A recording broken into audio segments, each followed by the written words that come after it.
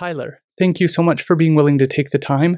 I have been really eager to record this one because I think journalists like yourself play an important role in informing the public and making sure that we have a healthy democracy when it comes to decision making, when it comes to natural disasters.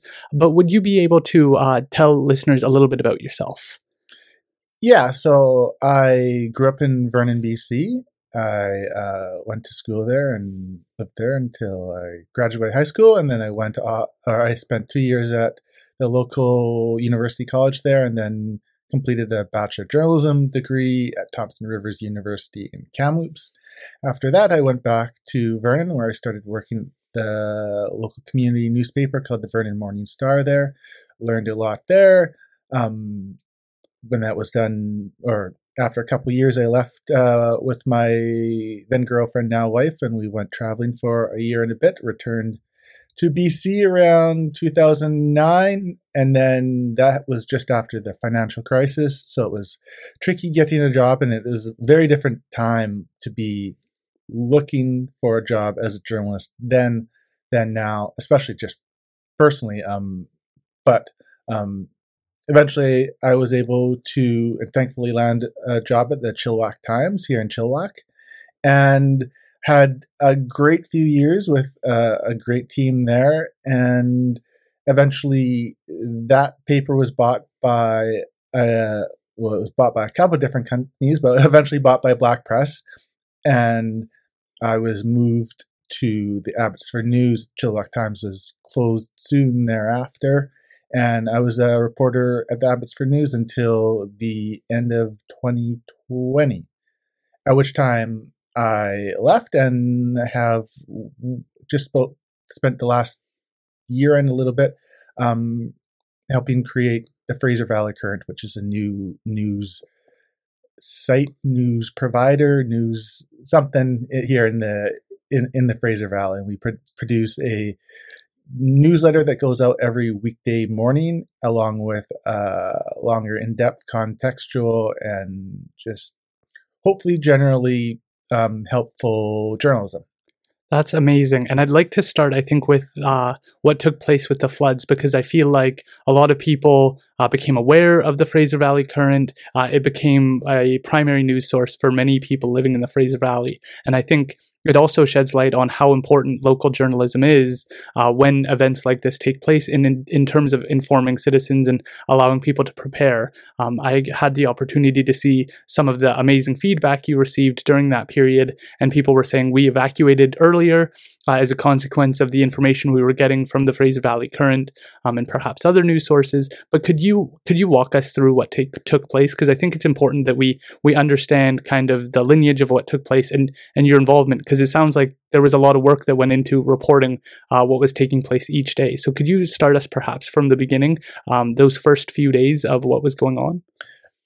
Yeah, I think one of the things to keep in mind is that, and just in terms of both how we produced our journalism during that time and just in general about that event, is that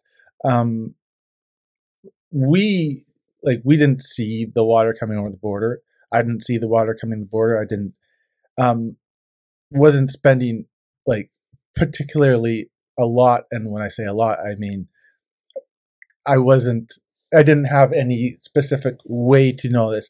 A lot of it comes down to the fact that this event is something that had happened before, just on a different scale, and had been talked about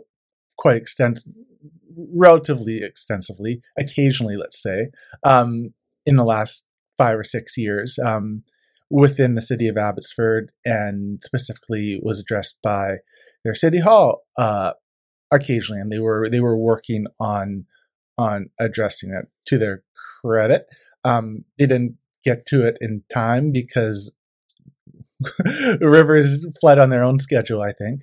But so as a reporter in Abbotsford, I was just as part of my day-to-day job, I had been watching those council meetings and looking at city documents, and as they were considering the threat from the Nooksack, and as I remember their fire chief telling council at one point that it was the thing that kept him up at night.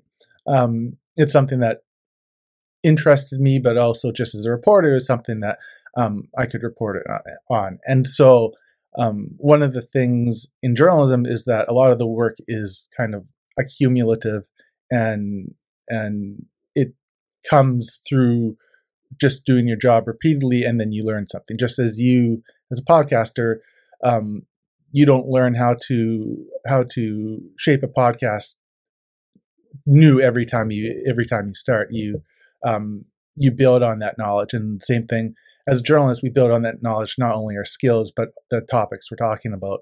And so I had known quite a bit about that area before, not as much as some for sure, but at least enough to be able to comment and see the seriousness of it when we saw a heavy rain event.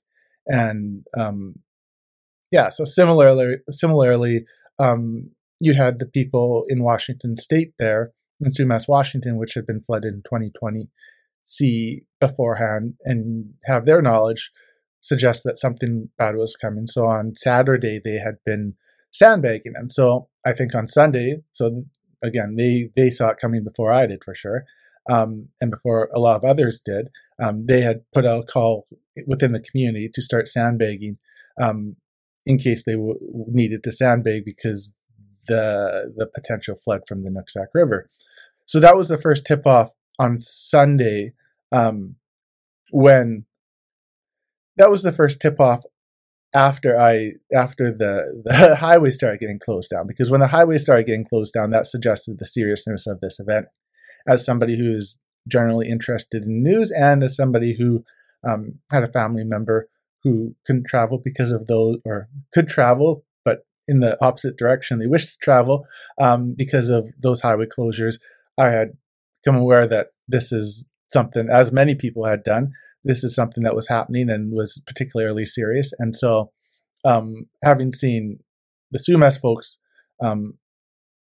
concerned, that was kind of the tip-off that something larger was possible. And then essentially from there, it just started first on Twitter, and then as it became evident that it's something that really was a threat, through our website too, reminding people, both telling people about what had happened in regards to the landslides and the floods, and mentioning the fact that there was this other threat across the border, which we in Canada rarely thought about. Most people probably don't know about, or didn't know about, the Nooksack River and its threat to Canadians.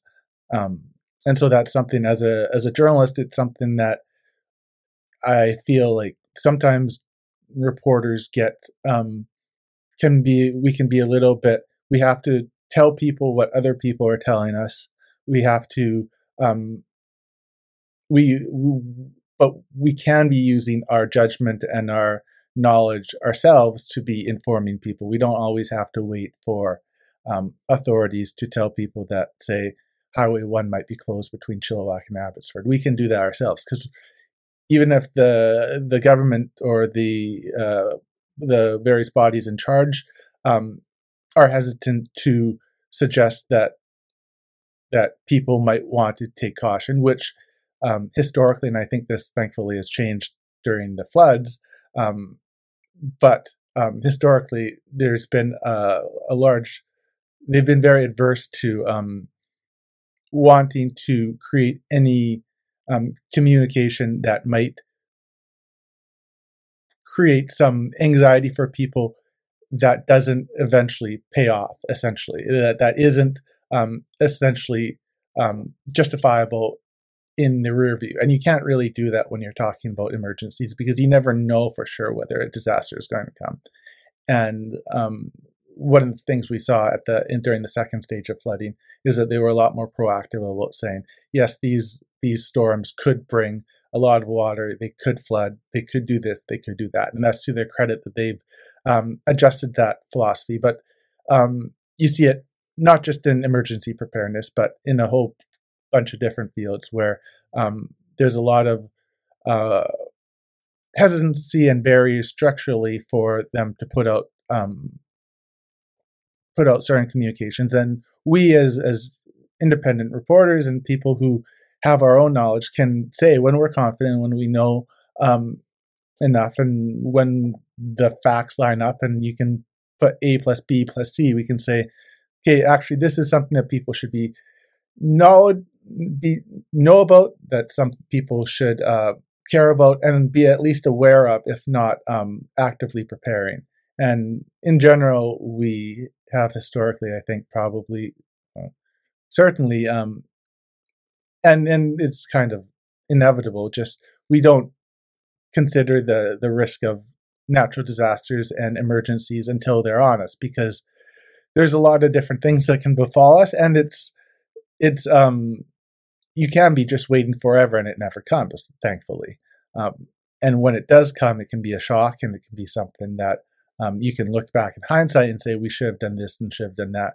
Part of it's just human nature, I think. A part of it's also just being aware and realizing there are certain things you can do to make things easier in the future than after. I'm as guilty as anybody about not doing certain things in terms of emergency preparedness. I know if we have an emergency preparedness kit at home, I think we do, but I don't quite.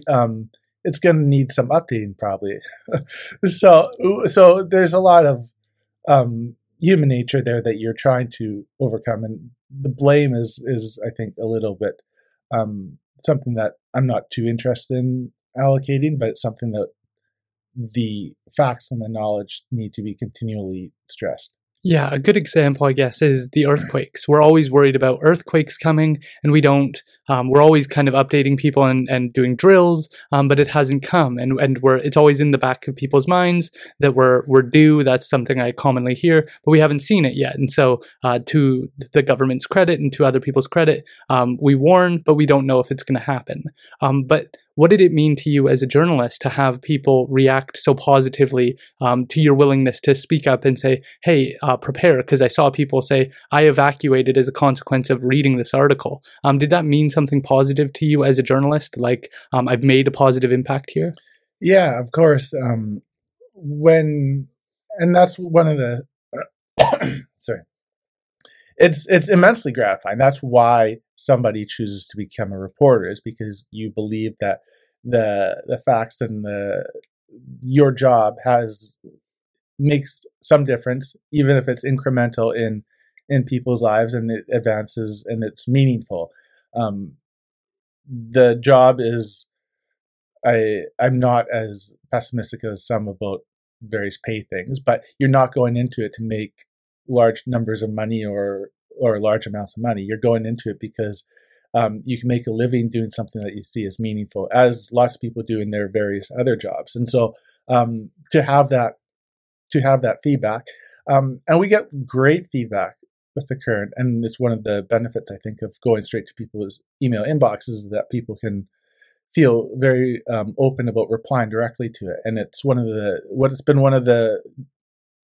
I've been surprised at just how much of it has come through, and how, and it is really invigorating, and it keeps you going, and it makes you grateful that there are people out there who are willing to spend their time on what you're producing, and you feel good about helping them in just the same way that anybody who has a job in any field feels good when their job leads somebody else to have a good experience, whatever it is.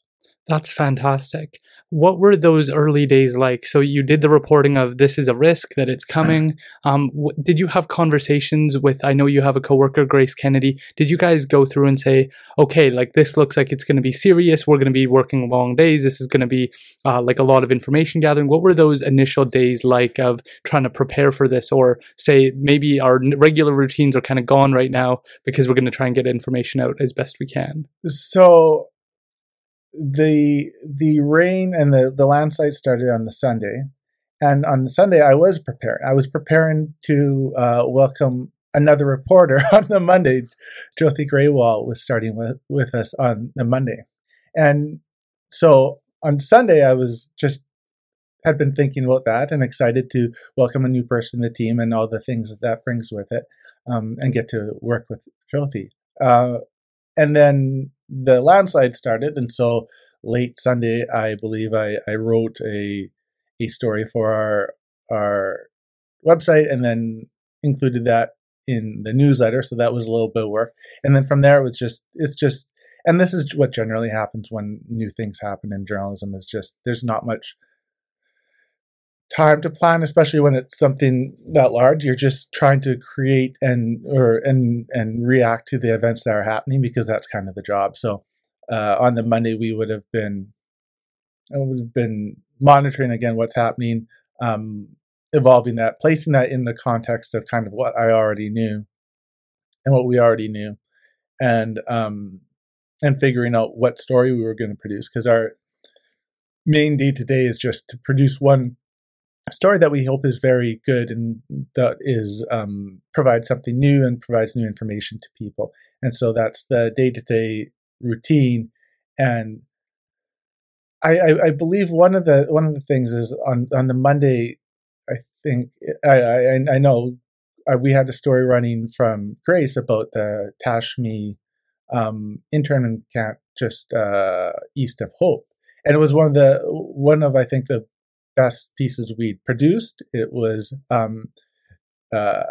Grace had gone out to Tashme, we'd done research, and it was I think it remains one of the best pieces that we've published, and we were excited for that to come out. And then the slides hit, and we very quickly had to kind of just, had already been published, but normally we'd spend time on promoting it and that type of thing. But we turned mostly just to figure out what had happened, where landslides were coming down, what the traffic situation was. That was mainly a Agassiz and Hope situation, and then just reacting to that, trying to cover some news conferences, and Jyoti was a great help on those, especially in the early days. And she got thrown into the fire. It's like starting a job, and then suddenly the building's burning down around you, and she just started grabbing water and started throwing water in places, which was immensely helpful. And she, coming from the Langley Advanced Times, she knew how to do that, and she could react. So she was immensely helpful. Grace, as always, is kind of helps keep everything together in various ways, both seen and unseen. And so on Monday, we basically just covered what had happened. And then by Tuesday, and by Monday, we were watching the highway, and I was especially watching the highway and the Nooksack flows, and it was pretty clear that there was water coming across the border. And my mind turned to what had happened in 1990 when the highway was closed down because of a Nooksack-related flood. And so I spent some time writing about that, and those threats, and kind of incorporating in some of the documents from the city of Abbotsford that had been prepared in case of a Nooksack flood, and just kind of did our jobs that day and covered it on a more breaking news basis. And then on the Tuesday, I believe, we woke up, and the Tuesday was the big day where things had obviously happened. The highway had been closed down the previous night at 5 p.m. without really any warning from authorities, even though we had kind of suggested that it might happen.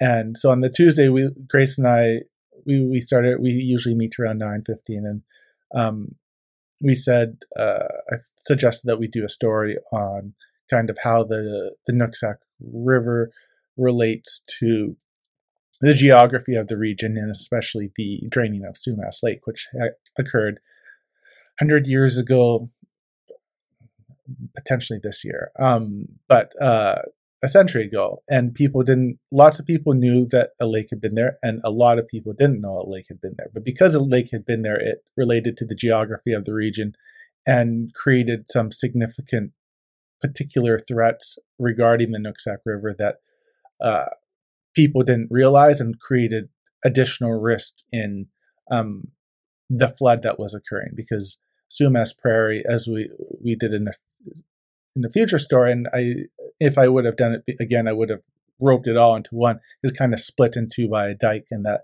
dike and it hadn't breached yet, but the water was starting to come up probably Tuesday morning towards it. And so the Tuesday was really the day in which most things took place.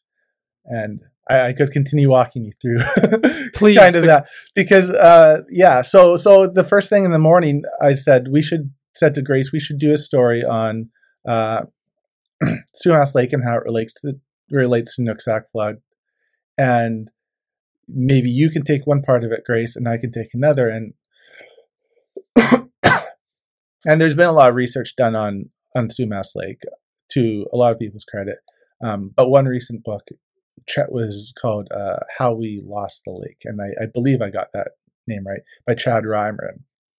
It's I had read it and written about it 2 or 3 years ago, and it talked about the lake as just the lake that had been there and its place in the culture of the region and in the history of the region.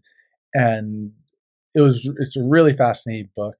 It's been, now lots of people have fortunately come across it, as they've hopefully come across the various other writings on Sumas Lake. But luckily that book was already on Grace's desk at the time. And so I said, Grace, can you kind of talk about, write a little bit about the history of the lake? I'll talk about the geography of the region that essentially created the lake in the first place and refills it every now and then. And together we kind of just mushed those pieces together in something I think that held up. And then at about 3 o'clock, somewhere around 2 or 3, the city of Abbotsford would have held a press conference, I think probably early afternoon. Shortly after that, the mayor went up in a helicopter to survey the region. And then shortly after he got out of that helicopter, I spoke to him. And I remember that talk because he was clearly, he saw the water swamping over the dike for a large portion, suggested that the dike could fall within an hour or so. And I remember we have an internal chat, and I just wrote, "It's bad," as I was talking to him, just to Jyoti and Grace, because it was clear that this flood, which was already clearly very bad in Abbotsford and closed down the highway, which is a key artery for lots of people. Lots of people were suddenly stuck in one community or the other. And suddenly this was going to get worse potentially. And then of course the dike broke and the water started to flood into Sumas Prairie, which then led the water to rise there. And then later that evening, the Abbotsford put out its release warning people that there could be catastrophic damage because it expected Barrowtown pump station to have to close, and which would leave the prairie underwater for weeks, if not months. So when that came out around 7, we had to go back to the story and revise it, and then but then we published it the next morning, and it's probably the most read thing I've ever produced. It was a longer story, but I think it put into context kind of the moment that we were in and the reason we had got there without, I think one large issue with any disaster coverage is trying to both contextualize it for the larger public and talk about the reasons and the factors that could go into a disaster without minimizing the threat and the kind of the human level costs to that poses to real people in the moment. And that's always something that you can probably do better. I think in the moment then it was useful because it's just useful in showing what could happen. That was the point of the story. It wasn't really to show why this had happened, because it hadn't happened yet really when we'd started writing it. But to talk about what could happen, what were the factors causing this, and why a river from the United States that normally flows into the Pacific Ocean near Bellingham was suddenly flooding towards flooding Abbotsford and then flowing into the Fraser River. Wow, that's a lot to take in. So when you're developing these stories and trying to communicate it, what steps are you taking to try and make sure that it's coming across? Do you guys go through readings, when you're putting a piece like that out? I imagine that there's probably a sense of pressure when you're putting a piece like that out of okay, I'm hitting the release button or it's going out tomorrow morning. What process did you have during those moments to kind of go through and make sure that you were happy with the piece?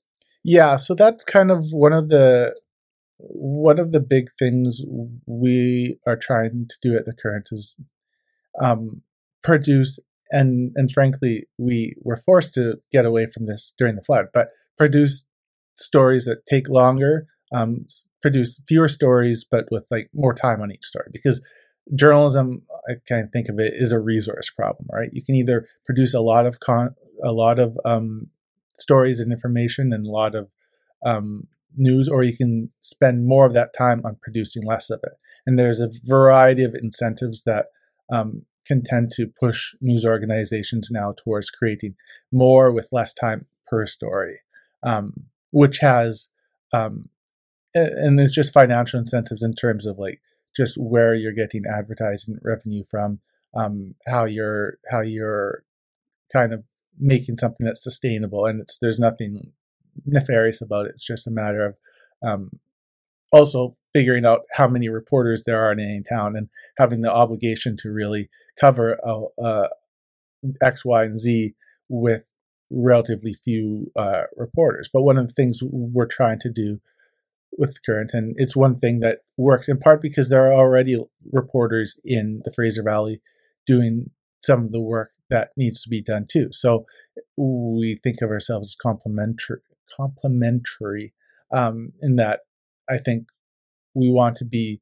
adding extra contextual information. And so getting back to your question is that we try and make each story it'll go through at least one, maybe two, maybe three even edits, which are just not just proofing the story to make sure that ideally, it's never perfect, that all the I's are in the right places and the T's are in the right places, but that the edits are like just to make sure the structure is right. We're not missing major facts. We don't have facts wrong. There's not a gap in the story. And so it's just a matter of revising and having other eyes on a story. So if I'm writing a story, Grace will go through it and edit it extensively, and likewise, and I edit all Grace and Jyoti's stories, and we talk about what works just stylistically writing wise, talk about what works as a piece of journalism. What if is something clear enough? Are people going to, because we can have a understanding of something as a writer that doesn't come off to a reader who might not hasn't been immersed. This is the first time they're reading about it. So we have to make sure, especially with technical, complex science and data stories, that we're conveying those in a way that really lets people in on kind of what a number means, or what like a description of a dike is, or kind of puts it in a human context. So all that said, like we go through the story a couple times, and then ideally go through it, write it again, or revise it, and goes through another edit. And at some point, it's just a matter of saying, okay, the story is good. We're happy with it. We're confident in it. We have other stories that we could run if we weren't happy with it, but we're happy with this one, and that it creates something that provides information to people that's going to be useful, that it provides that context and information, and then it's just a matter of putting it out there. It's just kind of what a reporter does in terms of, at some point you have to be confident enough in what you've done to say, okay, here's something that people can read and hopefully draw some value from. Interesting. How do you go about choosing in those early days who to highlight? Because you can think perhaps focusing on what politicians are saying or what government people are saying, but you could also go to the farmers. You could go to different communities. How do you go about in those days selecting which voices need to be elevated and heard from in terms of what's most important for people to know about? Right, and with something like the flooding, it's a matter of realizing what's already been done. And one of the things that we don't want to be doing is doubling up on what people can find elsewhere, or doubling up on what other reporters have done. And lots of reporters were doing really amazing coverage on the human element of the floods and what it was impacting local people on the ground. And it was kind of a decision we made just from the resource point of view, and from what we can provide extra value, is that we could look at those stories in a way, but there are so many people doing so much great journalism on that. The great thing about our newsletter is that we can just say, instead of creating that information ourselves, we can tell our readers, okay, here's a great story over here on the Vancouver Sun's website. Here's the link to get to that story. Go read that. They've done a story on, I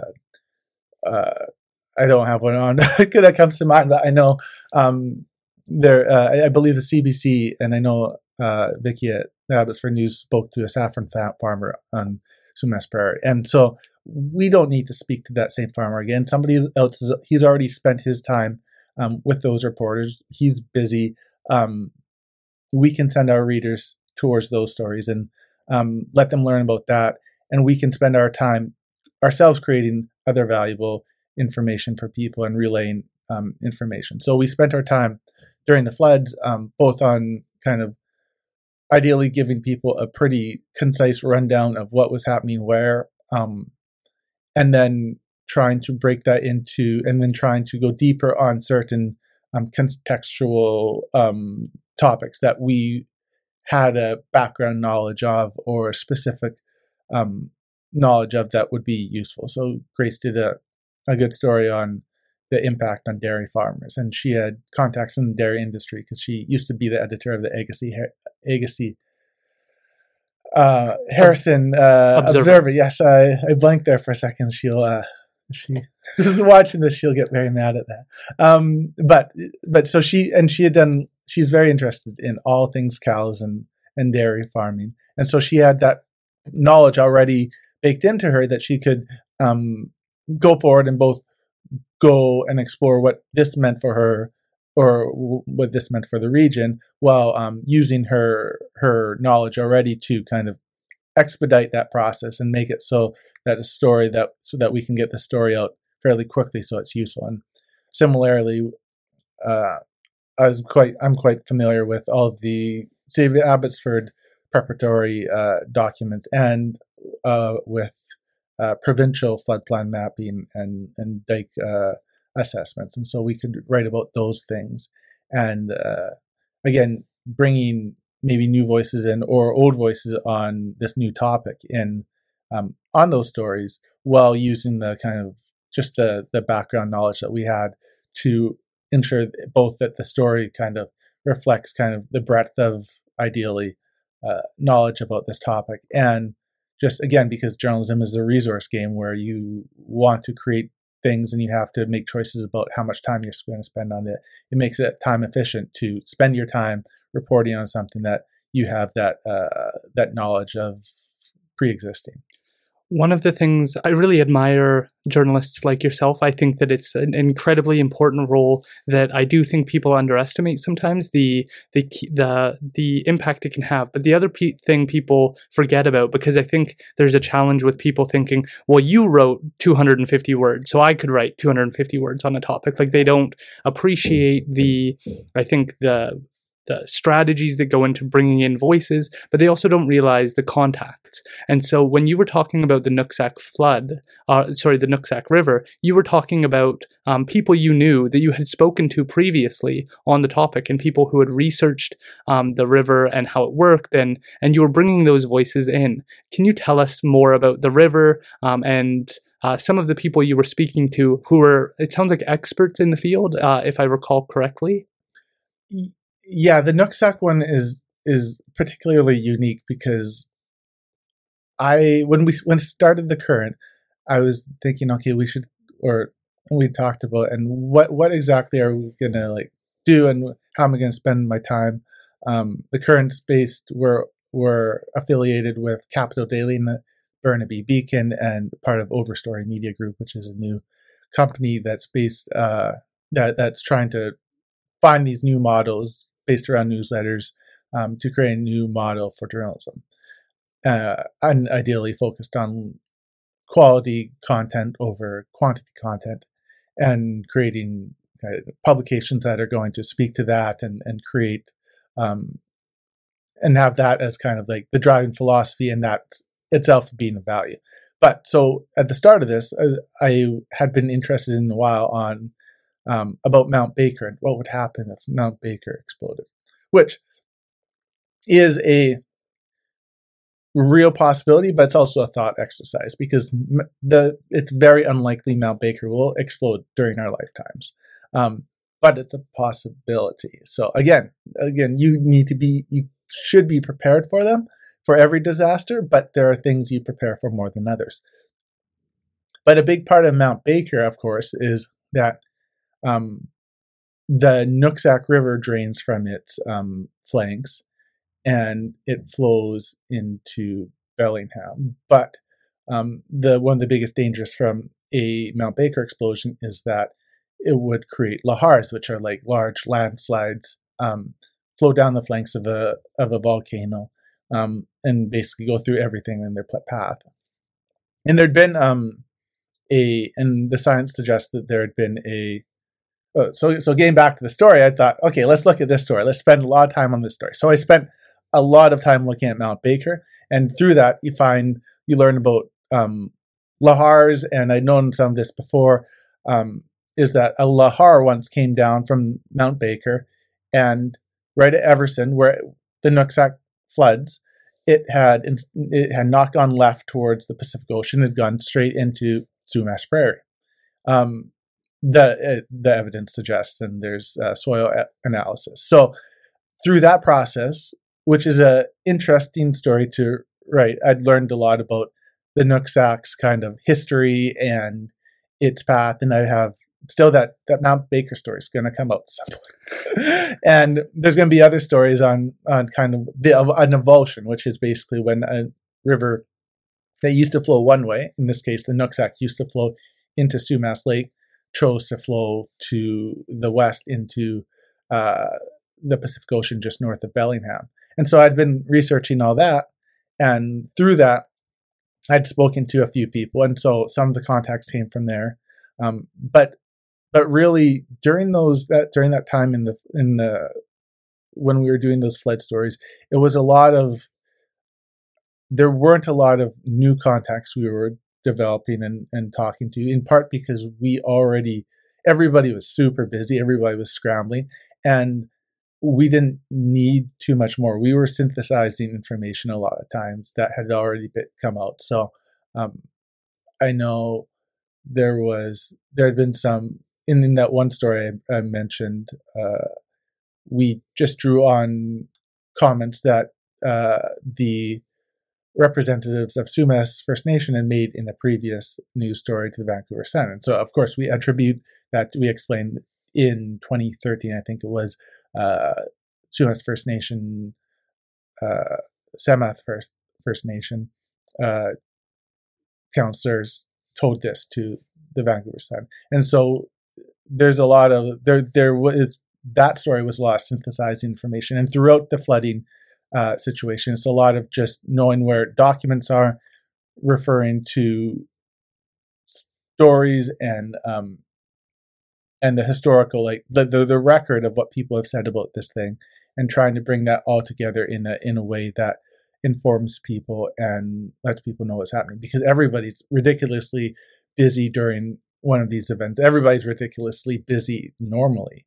So you need to find people, if possible, to speak to a certain topic, but you can also just use your own judgment and knowledge to find information that had been collected when things weren't in the middle of a natural disaster. Right. And you all did a good job of highlighting the risks. So at the beginning, you said that there was a risk that this could continue to flood and that there could be increased problems. And then you also highlighted the risk that the Barrowtown pumps could fail. Could you elaborate a little bit more on what those pumps do and perhaps the positive story that so many people came out to try and prevent it from failing?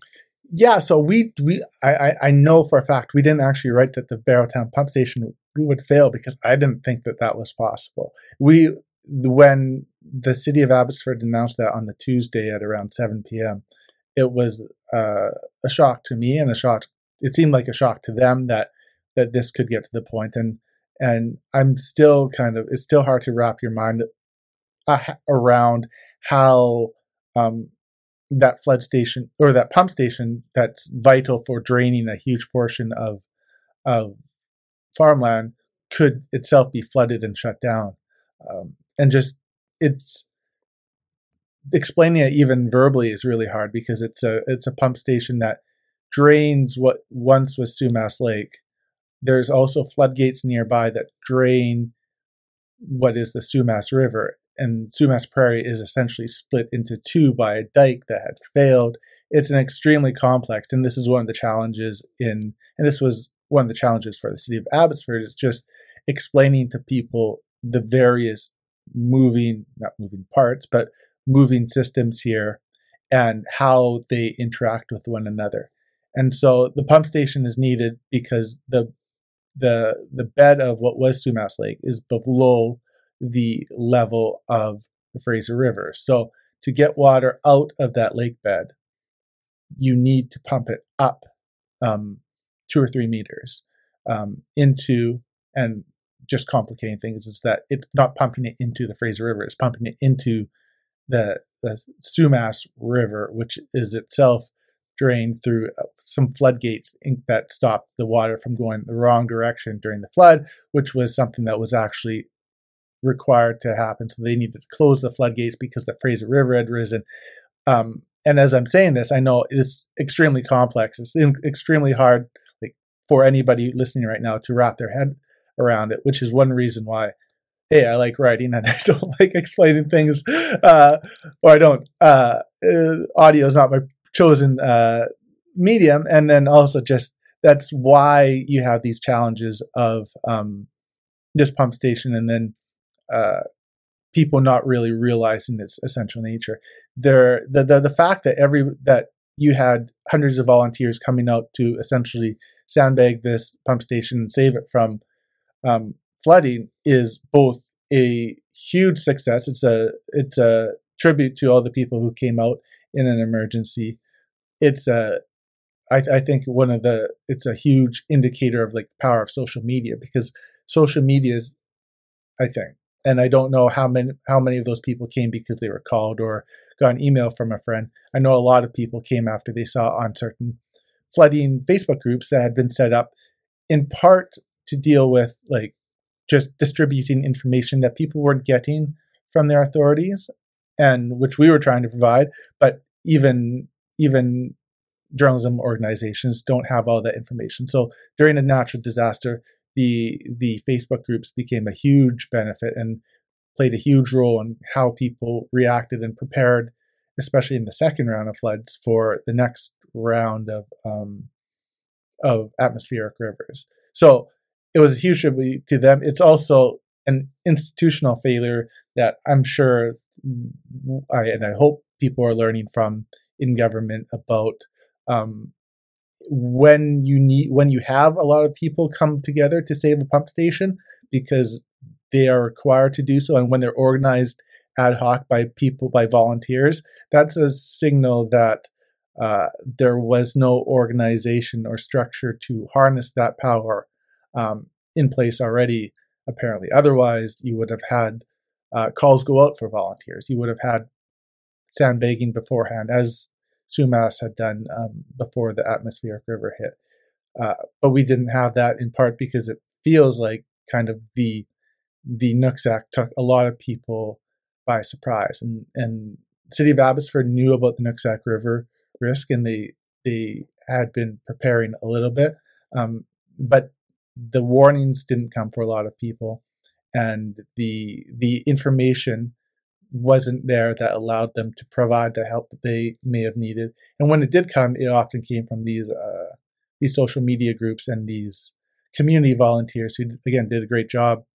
But ideally, you have a system in place in which it's structured so that you don't have to rely on or if you are relying, you're relying on them in a way that you can rely on them and not just hoping that they're there, which fortunately they were in this point. That's really interesting, and I think it sheds a lot of light for people on perhaps the importance of community, because obviously it was a beacon of light during a very nerve-wracking time when we were hearing about the pumps perhaps failing, seeing so many people come out, the photos. I know that a few politicians had come out and started recording all the people working and getting involved in that. Kind of makes you feel good that your community is able to come together. But to your point, it seems like we need to have perhaps more preparedness in terms of these events, whether that's through something like, I know our phones are capable of notifying us if an emergency is happening.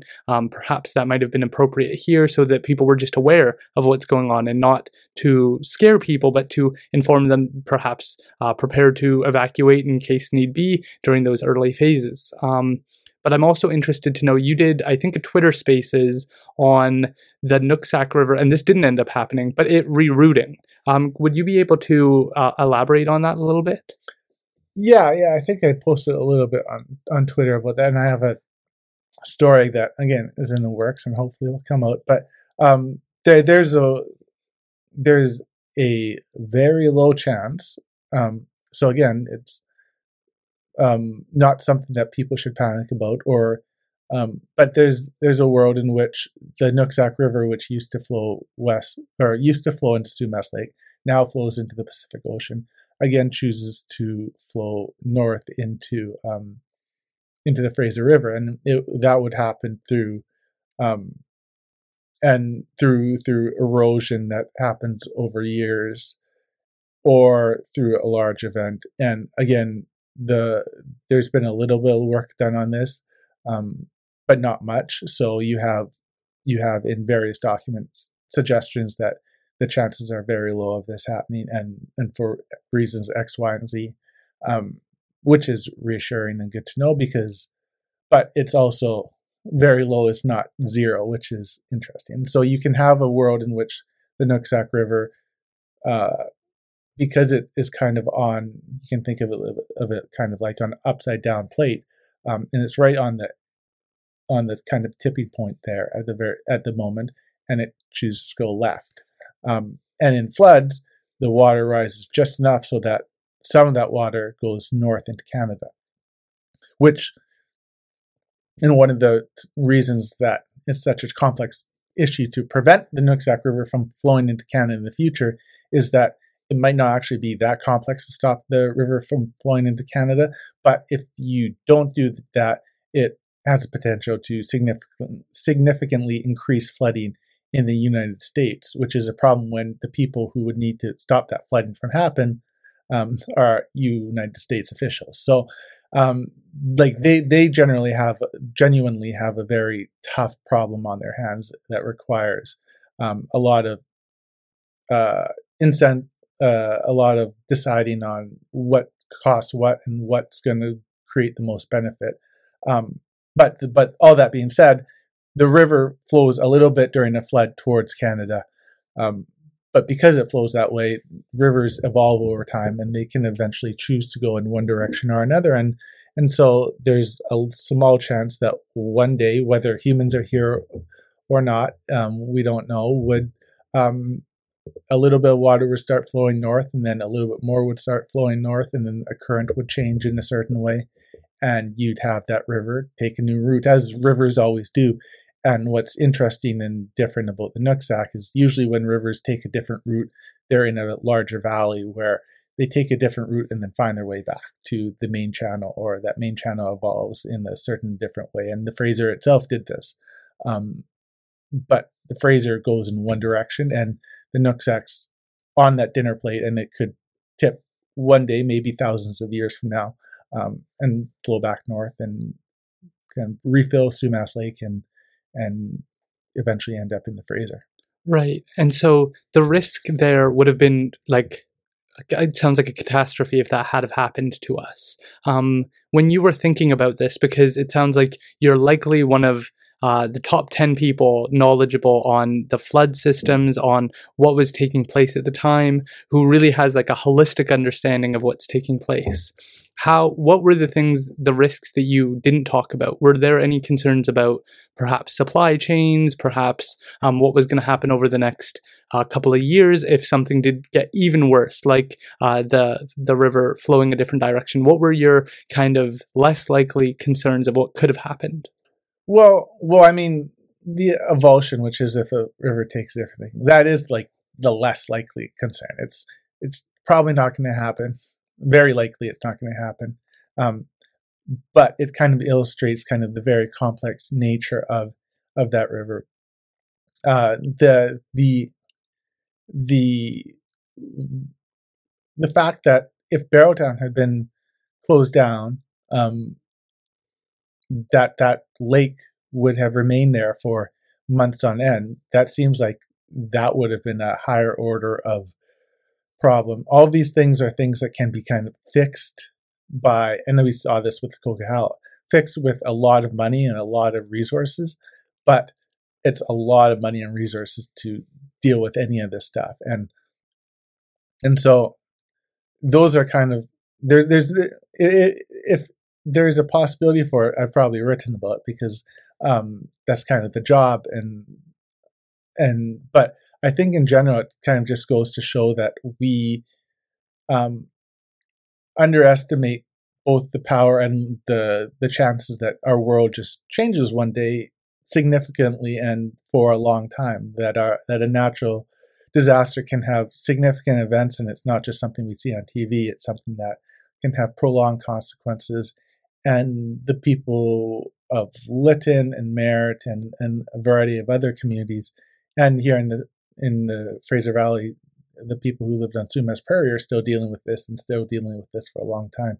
Our transportation systems that we thought were robust and just there for us to use in perpetuity are at the same type of risk that all these other things are, if not more.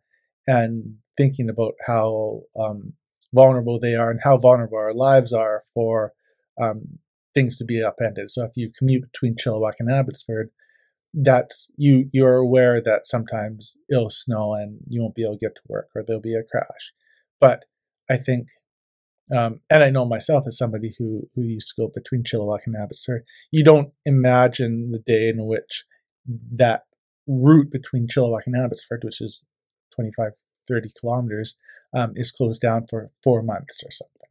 And that's not likely to happen, but it's possible. That's what has happened in the Fraser Canyon, and that's what happened for months between on the Coquihalla route, which is where people have built their lives thinking you can get from X to Y in X number of hours or minutes, and then that stops happening, and suddenly your life becomes much more different. Right. What was that like for you? Because you're perhaps traveling around trying to get information, going to take a look at different things, perhaps meeting with different communities, different leaders.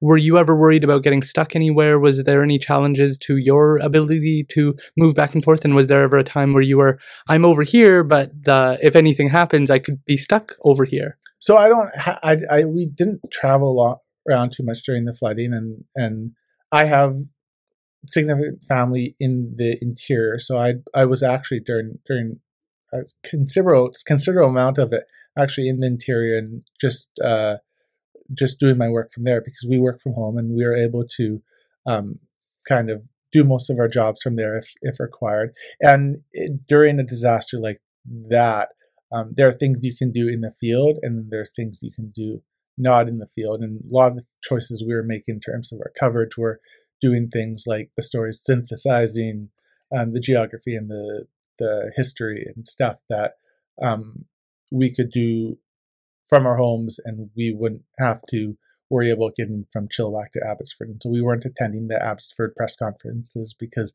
you couldn't get from A to B, but we could follow those along and we could try and contact officials through other channels. And so it's a lot of just decision making that way. And again, with everything, it's a matter of what you're spending your time and resources on doing. And if you're spending your time and resources on traveling during something like that, it's not always the best choice because what you're getting for that is needs to pay off in a certain way. And if you don't see that payoff, then there's a lot of other things you can do while you're reporting on anything really that are going to have a big impact. So you want to be out and about and within your community enough to get the sense of what's going on while still being able to create and have the value that you're creating in your journalism that is going to be there, and you only have so much time to write a story. So you have to kind of pick and choose a lot there.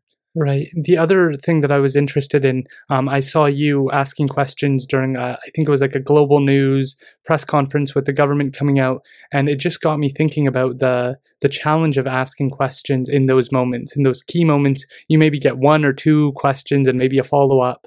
How do you go about choosing what you're going to ask, and is that ever a tough circumstance to be in? Because perhaps there's an incentive not to ask too tough of a question where the person's just not going to be able to respond, but you want to ask something engaging.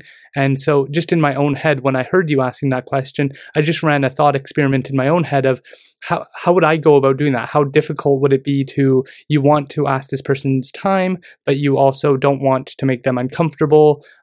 You don't want to come across as too critical or one-sided. To me, it felt like there was a lot going into my own kind of perspective on how I go about asking those questions. What was that process like for you? Because you only get maybe 30 seconds to a minute of questioning the government on their decision making. Right, and so we were involved in a couple press conferences. Like, I could go on for an hour on this, and nobody really wants to hear my rant on this. But the press conferences held by the government and involving government ministers are, in certain cases, helpful if they have information that they can provide that is new. In part, they're helpful in such context because you as a reporter can't get the information through normal communication channels from the government, because their communication in general is very risk averse and focused on providing information in sound bites that are often not useful. And some of that same risk averseness ends up translating to press conferences, in which sometimes, and there are some ministers that are better than others, some officials better than others, who will speak more candidly or not about certain circumstances, and then there are ministers and governments and what have you that, when you ask them a question, won't answer the question and won't provide information that is actually valuable to readers or listeners or what have you. And so there are some circumstances in which we might be working on a story and we are looking for some insight into the government's thinking, say, on its long-term flood management plan or on a specific topic that we're working on. So if it's cattle during the number of cattle during a flood or something, and so we might be able to ask a specific question that hopefully can get a specific answer. But in general, and I increasingly think this, and lots of people think this, is that these press conferences, while semi-useful, are often just exercises in which you have politicians trying to avoid saying anything that they haven't pre-planned and run by staff and haven't considered the political implications of. And I think that that's a major problem with kind of how governments run communications, because I don't think it really helps them. It doesn't. People catch on. People like to see when government officials say, "I don't know something. That's not my job, but hopefully we can find you the answer to it," rather than give an answer that has no relation to the thing they don't know about, but at least is an answer. And so, how do we come up with questions? Is just basically sometimes it's based on, like, if we have a story in the works and something that we want to ask about and something we haven't seen addressed, then we can use one of those press conference times to hopefully get a question in. They usually limit each reporter to one question and a follow-up sometime, and there's only a handful of reporters called upon when there might be dozens on any one call. So sometimes it's a lot of luck if you're on a call and you get your name called. Hopefully they're calling on somebody local regarding a local event like this. Unfortunately and thankfully they did in a couple occasions, but we also didn't participate in every news conference because, frankly, not all of them are useful. Sometimes we can just monitor what happens and see if anything new comes out when we don't have a question that we think is actually going to get a answer that is worthwhile and worth sharing, because a lot of times it's just people talking to try and respond to a question without actually responding to it.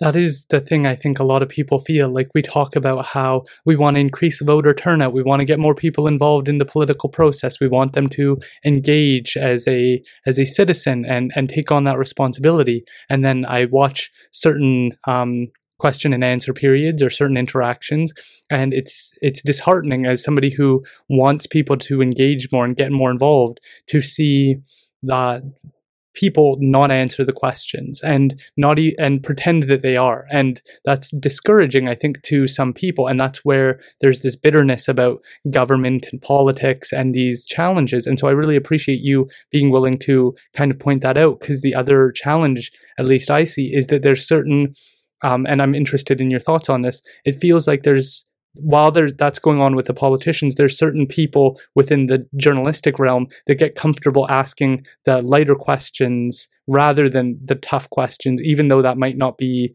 popular or easy to do. And I'm just wondering, is that a terrain you have to kind of ride in terms of being willing to say, okay, I'm going to ask this tough question that I'm probably not going to answer, they're not going to answer, but it's worth perhaps your political capital to spend in asking that question? Or is it easier, because you get invited back on, you get invited to ask questions again, to just ask lighter questions? Is that ever a challenge? I mean, I can't speak to it from really, because I'm not on these conferences in consistent ways, and we go when we do take part with like a specific thing in mind.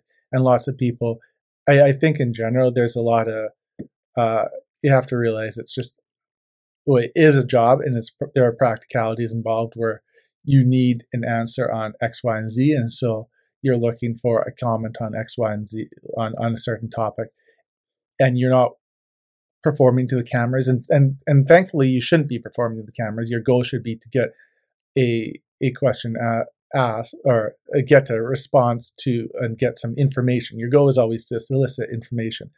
And if you're in a news conference every day, I mean, it is a lot of work. It's a lot of mental energy too. And so there's going to be times one imagines that you're trying to find some way to get some information for you or your colleagues out of it. And whether it comes off as a fluffball or not, your job is to get more information for your news organization on certain topics. And sometimes you're going to ask a question in a certain way. And you're also inevitably aware that you can ask really hardball questions in a news conference, but asking them in such venues is unlikely often to get any sort of useful response, because of the way that people and officials are trained to answer questions. And I mean, some of it's out of their own self-interest, in that legitimately, if your job is dependent on kind of avoiding controversy, you're going to try and avoid giving a controversial answer. It's human nature, and you can't really fault people too much for some of that.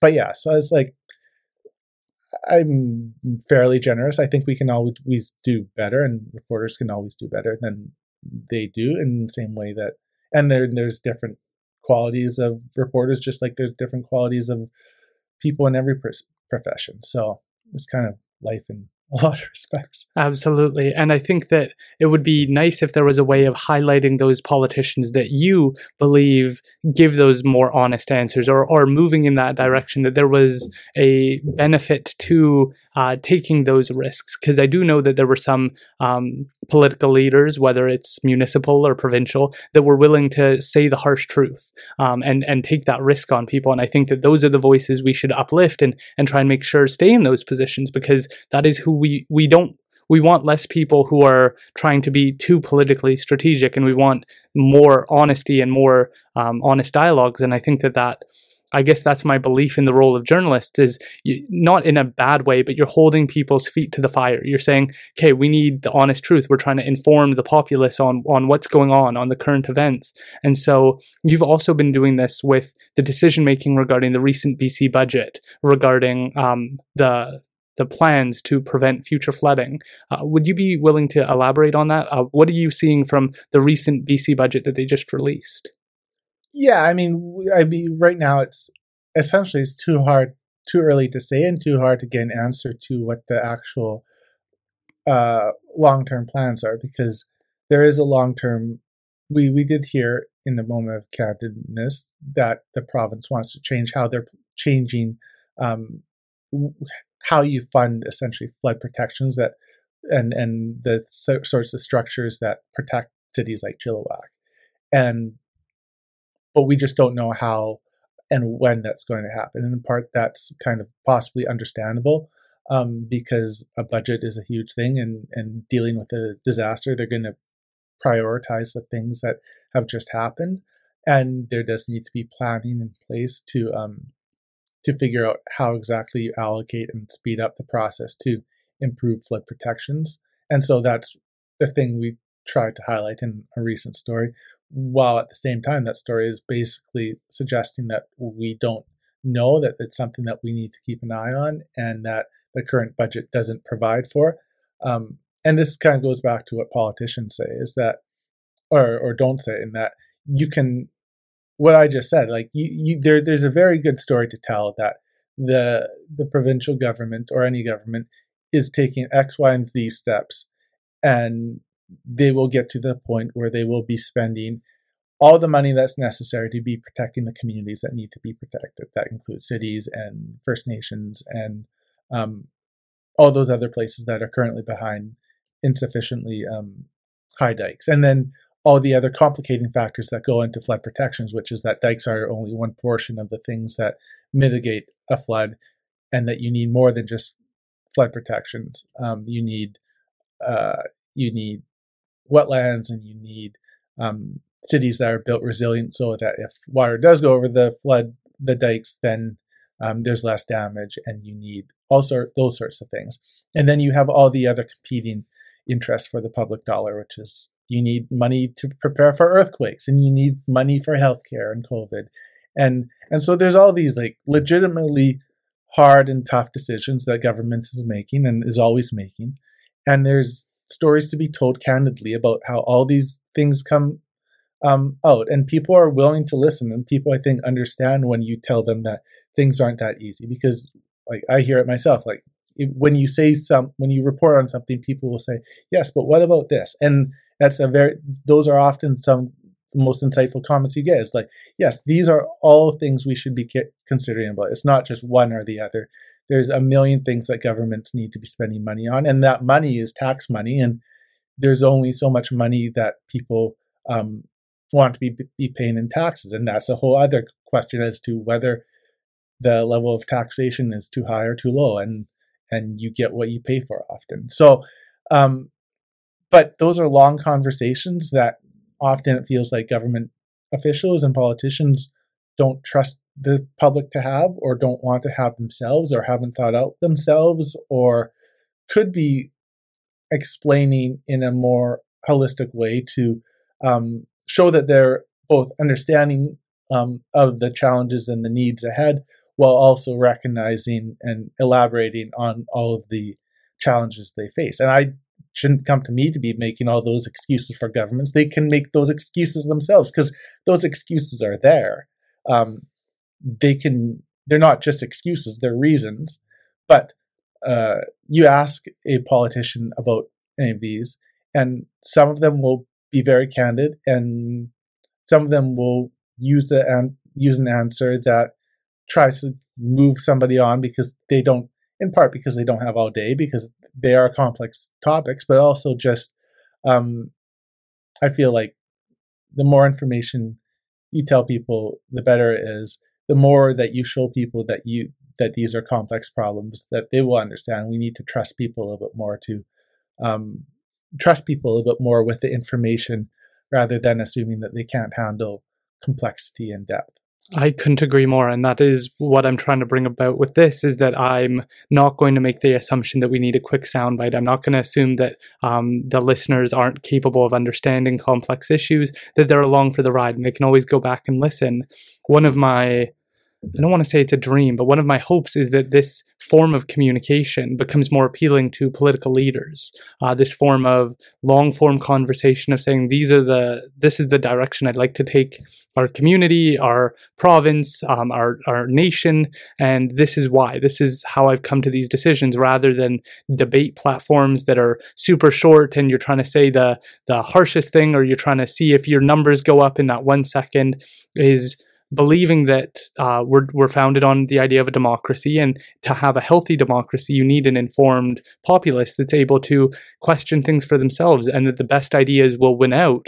I think we've been really lucky so far. Like, you think of, yeah, we have challenges with healthcare, but our health, you go to the doctor, your doctor is there to help you. And you might wait a little bit, but you're going to get that service. You think of the challenges, I think, with the US and their teachers, and how much their teachers make. In Canada, I think we're in a far different position. And I think that it's good that we're investing in teachers, because they're what's going to educate our next generation. They're the people who are going to make sure we have an informed young people that will eventually take on all the positions that we hold today. And that's incredibly important. And so I think that we're doing really well. I think we can always do better, to your point. And so I'm just interested to know what your thoughts are. Do you think that it's possible that we can move in a really good direction with our political system, just in general, that we can have more complex conversations? Do you see that over your years as being a journalist, that we're having better conversations? Yeah, I don't know. I mean, I think a lot of it is going to feel like things are. I think it's hard to compare across times, in part because like we all want to have certain in-depth conversations, or we all want to have this or that, but everybody also only has so much time and resources and time to spend on any one subject, and everybody also has a right to sometimes unplug from the serious topics and get out and just find a way to declutter your mind and do something that takes your mind away from it. And so all those things have to be like, there's a reason that politicians don't spend 3 hours talking to every single person they come across to explain every single issue. It's just, you don't have that time. And it's the same way kind of with reporters. There are a decent number of reporters out there, and if they spent that much time on every reporter every day, they'd be working 6,000-hour days. So like I do respect like that there are confines and that there are like limits to what you can do, and especially there are limits to people's attention span today and what people have the ability to kind of process. I think that you can do some of these things in shorter ways, and there are ways to communicate things better. At the same time, I'm like also wary of expecting brilliance from every person, because there are some very competent people out there, and there are some people who are normal people who are trying to do their best, and but are normal people like that have their own challenges and their own passions and their own skills and attributes, and the things that they're good at and things that they're not good at.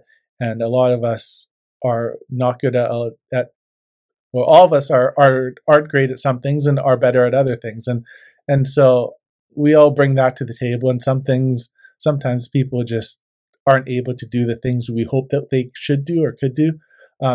At the same time, I think a lot of it comes down to like the structures we put in place and what we expect people to do, and what the things we penalize people for doing and the things we don't penalize people for doing. So I think we can do a better job of not penalizing people when they give a contextual but tough answer that is kind of potentially controversial, but you know what they're actually trying to say. I think we can give them the benefit of the doubt sometime, and because we want the people to take those risks and make those judgments that, you know, it's going to be better for me to provide more information, even if there's a chance I step on somebody's toes here or there. And I think it's the same way when we're talking about anything, when we're talking about improving our society, is like giving people the benefit of the doubt a little bit so that we can encourage them to take more risks and decrease the riskiness of those risks, I guess you'd say, is, I think, useful and just something to try and, I think, we can all keep in mind when we're kind of evaluating people and holding people to standards that whether or not we hold ourselves to that standard. And yeah. That really makes sense. And I think just incentivizing people to be more honest and be more open, and then giving the grace of, we're going to make some mistakes and I'm not going to get this perfect. And I interviewed Gitanjali Gill on global development and what's taking place, and making sure that we have more conversations where you think of the idea of a president's speech when they look you into the camera and they start talking about an issue. I think that that's something that's important for us to be able to share and try and develop our understanding of global issues, local issues, where we have that trust of, I'm going to look you in the eye, I'm going to say some things you're not going to like, and maybe some things that you're happy to hear about, but this is an honest conversation, and we're going to go on along the ride together. How did you get into this? What made you interested in becoming a journalist? Is there something that pulled at you? Were you interested in this for a long time before you went to university at Thompson Rivers? How did you get started? Yeah. It was something that probably goes back to early high school. It's something that I knew I wanted or thought I wanted to do from an early age, and in part because I liked writing and thought that writing would be something that I felt would be an interesting way to make a career of. And I thought, like lots of people do, I write books, but writing books is tough. And I'm not from I don't have we weren't like rich growing up, and I needed a job that was going to pay me money and income, and journalism also offers an interesting array of things you can do, and it's just fun. And so it started as a way to make money while writing, and do something interested. And then as kind of it tends to go, the more you find out about it and the more you explore, the more things you can find interesting to do, and suddenly you are realizing that this is a very interesting career that can take you in a lot of different directions, and that you can make your own in certain ways, and you can shape your own path, just like kind of like what you've been doing, and kind of thinking about where you can go, and what your insight and what you can learn about, and how you can translate into something that works. Right. And did you learn a lot about ethics and responsibilities as a journalist when you were going through school? What did you take away from it that perhaps surprised you or excited you? Yeah, going through university, I mean, the university journalism process is, I mean, that was 15 years ago now. And so I learned how to write a lead, which is like the intro to a story. And then I learned some basics, and you learn you talk about the ethics of certain things, and probably an ethics class in journalism, hopefully, is a lot different than an ethics class in journalism, or probably today an ethics class is a lot different than an ethics class 15 years ago, and hopefully that's the case.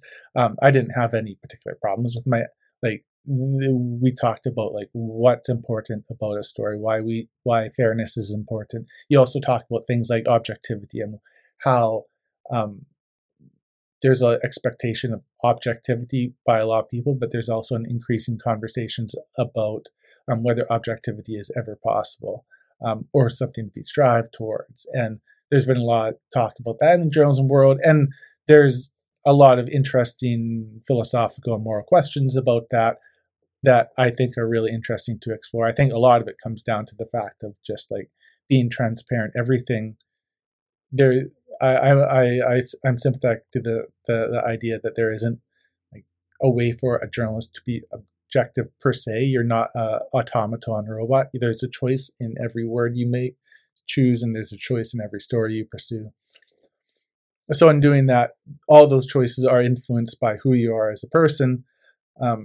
And you can say, okay, just lay out the facts, but choosing which facts go in the first sentence versus which facts go in the third sentence is a choice that is related to what you think is most important. What you think is most important is dependent on who you are and what you've learned and all those sorts of things.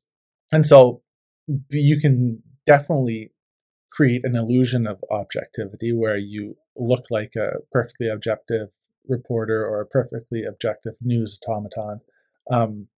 But in doing so, are you actually deceiving the reader? There's questions about that. And these are all like very gray, like there's arguments for and this, against that. Some of these there is no answer to. It's just that you're talking about. So it does come down to being fair and transparent about kind of where you're coming from and what a story is about and why something is important. And lots of stories are arguments, essentially. They're an argument that this is important and that this is what the reader should spend their time on.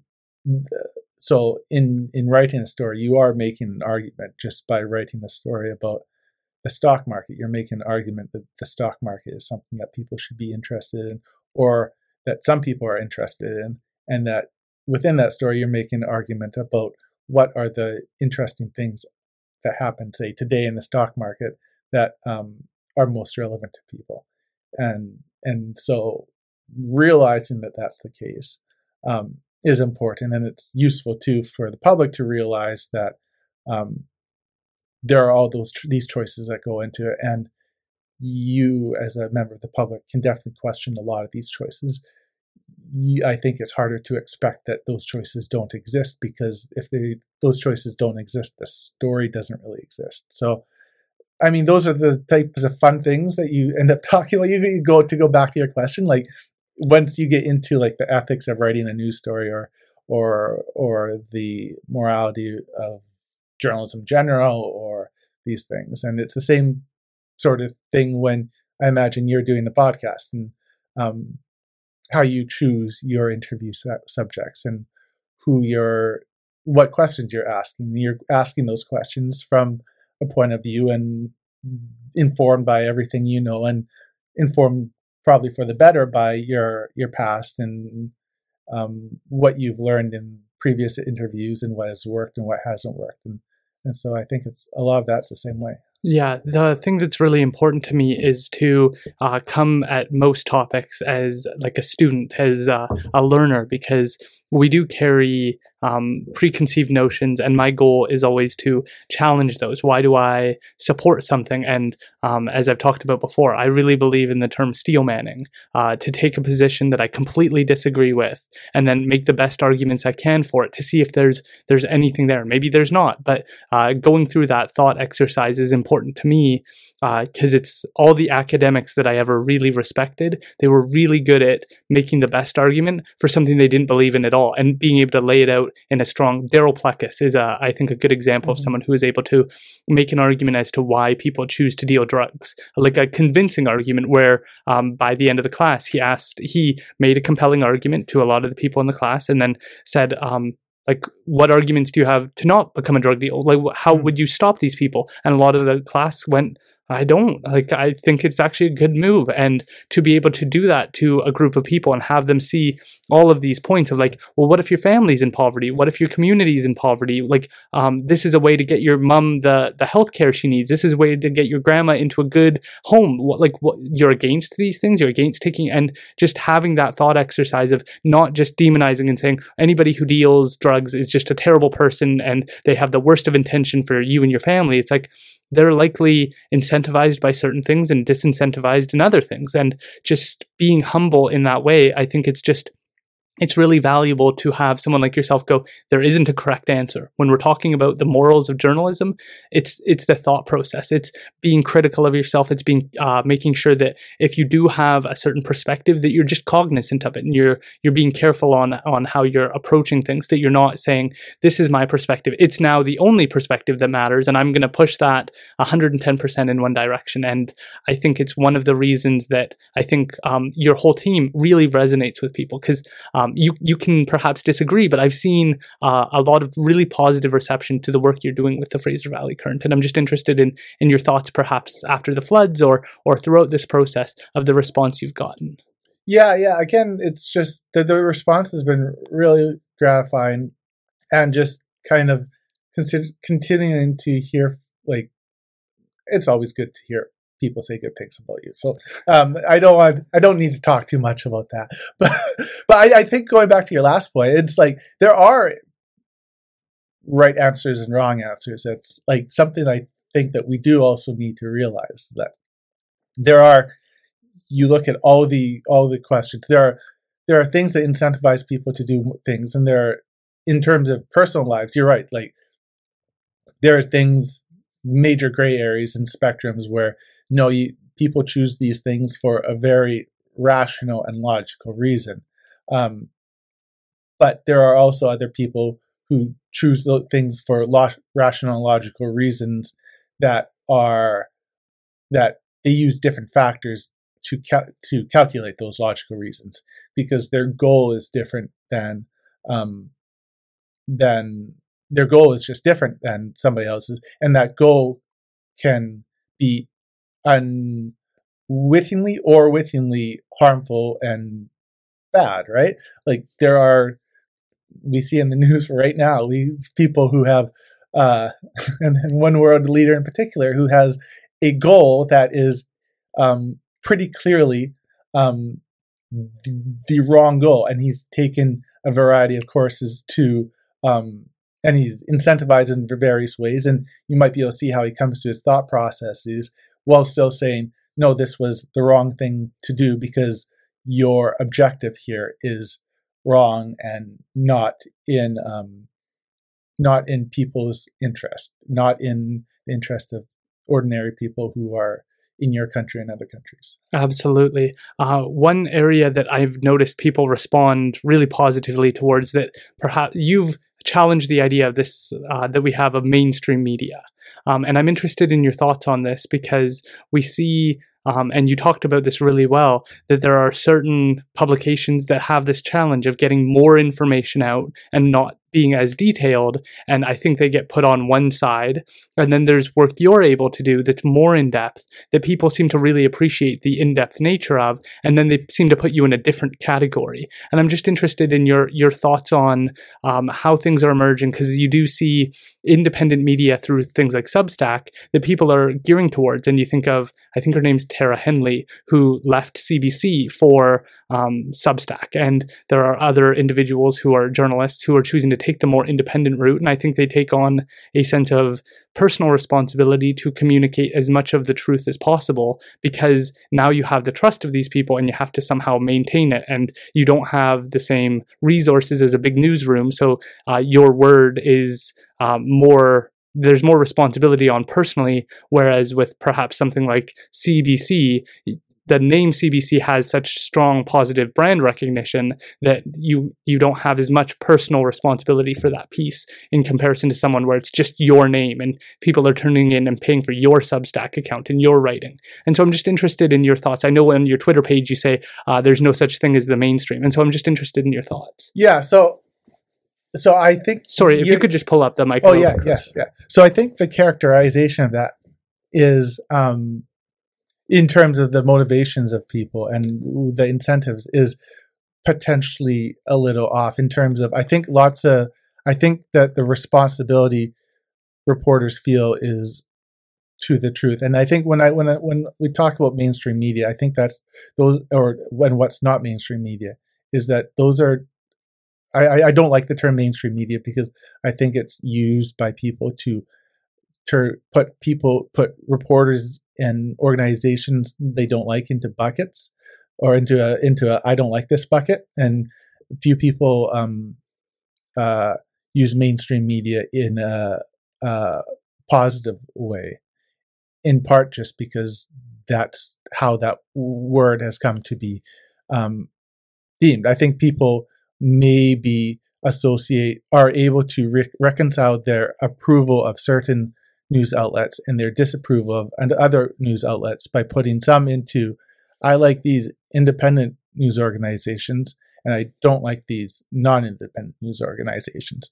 And I think that there's little in terms of often little, and there are some things that are different about working for a larger established corporation that's been around for decades versus one that's been around for under 10 years.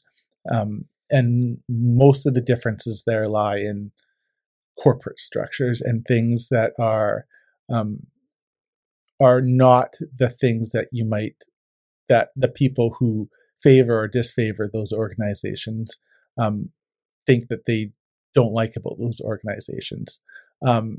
So there's not and I know a lot of journalists in a lot of different news organizations, and there aren't, almost universally, everybody's doing the same job and has about the same constraints on what they can and can't write, which is they're trying to report the news as they see it, and there is very little to no constraints on what they can and can't write beyond resources. And resources is a huge thing. And I keep coming back to that because it determines basically everything that a news organization does, is where it puts resources and in what degree. So if you're putting resources into coverage of certain topics, you're going to have more stories on certain topics. If you're putting resources into hiring reporters with certain expertises, those and knowledge bases, those knowledge bases are going to inform stories in certain ways that if you hire a journalist straight out of university, you're going to have a different story. And that's just a resource question and an experience question. And it's not necessarily always it's almost never what somebody's intention with a story is. There's with organizations, there's levels of accountability built in that are sometimes good, sometimes problematic when it comes to not so much deterring stories, but influencing how people can speak their minds. So there are various things in various corporations about people maybe discouraged from posting something that's controversial on Twitter or something. But when it comes to or revealing, maybe this, but there's people are discouraged to different extents in different organizations to revealing who they are and what they think, and where kind of what I was talking about before, where their background and what their thinking is. Because again, if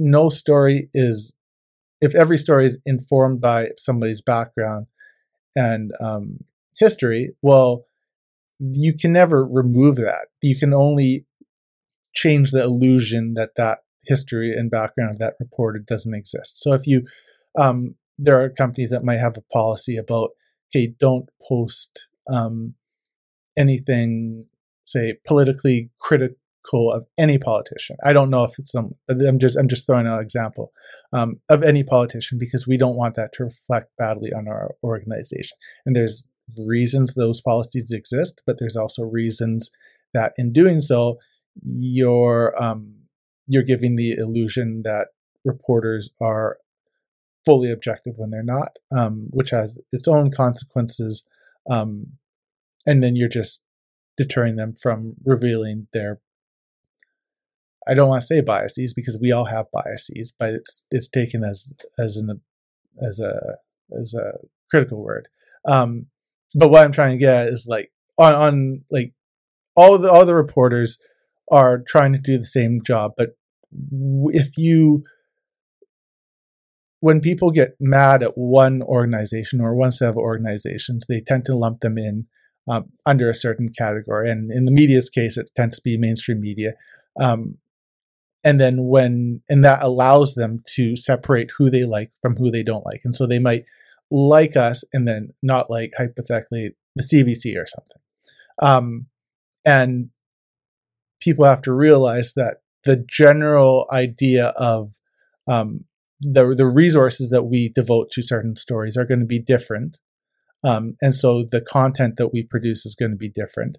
And what they may like about that content or not is different, is going to change. So we're going to be more local, and we're going to focus on writing in a certain style. We might have a certain tone in our writing, but kind of the underlying principles of a reporter, whether they're whether I'm here at the Current or before at the Abbotsford News, or if I had taken a job at whatever the CBC, I'd have the same underlying principles. I'd be though they would be influencing me in the same way, and if anything, going out on your own as a truly independent person, so somebody who is like, yes, on Substack or something, that creates, just like going out on, like, joining the Current, it creates incentives in certain ways, and you have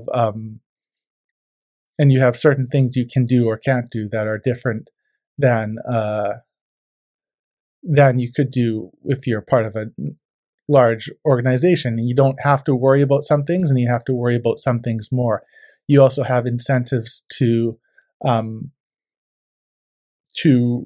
you're also really tied to the business sustainability of your project, which can have good incentives and it can have bad incentives in terms of like just how frequently you do any X thing. If you do any story on, let's just say, the truck convoy, you see how many readers you gain or lose, and so that can have incentives on not your beliefs or not what you report, maybe even, but just how frequently you go to that topic, and that can change the tone of any publication. And so those are things that are some of the benefits and drawbacks of something. So you can build a niche for yourself, but you can build a very small niche that doesn't end up talking to anybody new, but is very good at talking to the same people. And so I think I'm going around in circles, but I think that there's like very it's something that people need to be aware of, is that the people who are doing the job to the best of their abilities at lots of these large organizations are humans and trying to do their very best, just in the same way. They aren't being beholden to some large thing that says they have to say good things about this or that. I know they're pretty much free to write and follow the stories that they think are important, and sometimes I disagree with how they pursue a story too. There's all different qualities of reporters. There's exceptional ones and there's okay ones. But I think that lots of people think that there are directives by these large corporations, and there's not that many large corporations anymore, and there's not that many of them, to pursue journalism in a certain way, when a lot of them are not going that way. And then, like, you look at something like the National Post, and I take issues with a lot of things that they might choose to write, but they're choosing to write those, and they're publishing them both because they've hired, and this is a resource thing, people who believe these certain things. So these people these people have these backgrounds that lead them towards these stories that they think are important, and they come to conclusions that are informed by their own backgrounds. And the nefariousness of it there's not much nefariousness to it. They are choosing to employ people who come to a topic with their own background and their own ideas, and that influences how things get written. And there are editors who will see or corporate people who will see certain things do better in terms of drawing an audience than others, and they'll encourage people to further explore these topics that have already maybe interested them. And there's not that much of a nefarious intent there. There's choices in terms of where resources are put, and then those resource choices influence kind of the whole tone and content of an organization. And then if you go on the opposite direction to a one-person shop, well, you don't have the diversity of different people, and that one person is making all those choices for themselves, and in the same way that their background comes and informs that. So I think those are things that just, I think, keep in mind, and why I'm like very hesitant to like ever put. It's a spectrum, just like everything else is, I think. Yeah, I think of audience capture even for myself, and there are certain guests who I can predict are going to pull people in a certain way. I can talk about how the conversation is or what we talked about that's going to make people really interested. But then there's people I feel like I have a responsibility to talk to, like Lee Harding is a biologist and he's focused on wolf culling, and his research is referenced a lot when it comes to how do we go about taking care of these wolves and reducing the populations in a proper, sustainable way. And I knew that wasn't going to pull a lot of people in. I knew that he's never looked for social media likes. He doesn't have any social media, but I felt like I wanted to understand the topic better, and who better than the person who wrote a lot of the research articles referenced by governments, news articles. It was just something that I felt I had an obligation to do. But if you fall in love with the likes, the comments, the views, if you go too far down that path, you kind of get what's called audience capture, where you are speaking to people, and if you have a different viewpoint, you can start to lose them, which is why I've tried my best now to stop looking at the views, the likes, and make sure that I'm putting out content that I'm just proud of, that I believe in, that I think are going to help inform people. And I think the way you put it is really important for people to understand, because I agree with you that we have certain organizations that have certain incentives or certain audiences that they perhaps appeal to, and then you would just have people who don't perhaps see their lens, or they're not able to talk about their lens and say, hey, this is my background. And I think that would be an area, particularly with newscasts, where you have people of diverse backgrounds, but we don't get to hear why they got into it, what their passion is, what they wanted to do, why did they get into this role. Perhaps that's on their bio on the website, but you don't get to hear it from them. And so you don't have a lot of context as to why they're there and the other person isn't. And I think that restoration of trust in journalism, I think, is something important to me. It's something I see with The Current. When you guys start all of your newsletters, you have just a witty kind of blurb at the very beginning that I think lightens the mood. It kind of places you in that, it gives you more of a personalized, oh, this is a human being on the other side of this article. This isn't some industry trying to manipulate me into thinking X, which is, I think, where a lot of people are starting to go. They're starting to move into that direction. And it worries me because I don't want us to repeat what the US has done when they have CNN and Fox News, and people consume one or the other, and they never speak to each other, and then they get more extreme and extreme and extreme, and then they're even more mad at each other, and you can't even have a civil dialogue. I worry when I see perhaps the Globe and Mail on one side and the National Post on the other, and then people starting to, oh, I don't read that. That's fake news, or these comments, and then we start to have a more divided populace. And I'm just interested in your thoughts on that.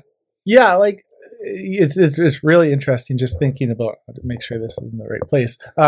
Like you mentioned the intro, and that's one thing I've been thinking about, is that one of the reasons we don't get that much hate mail is that probably people just realize that we're humans, and that's something that doesn't mean that, like, and going back to like what separates us from another place, that could just be like one of our like fortunate things that we stumbled across, is that and maybe it's something that other places might want to consider, is that to humanize the people making a product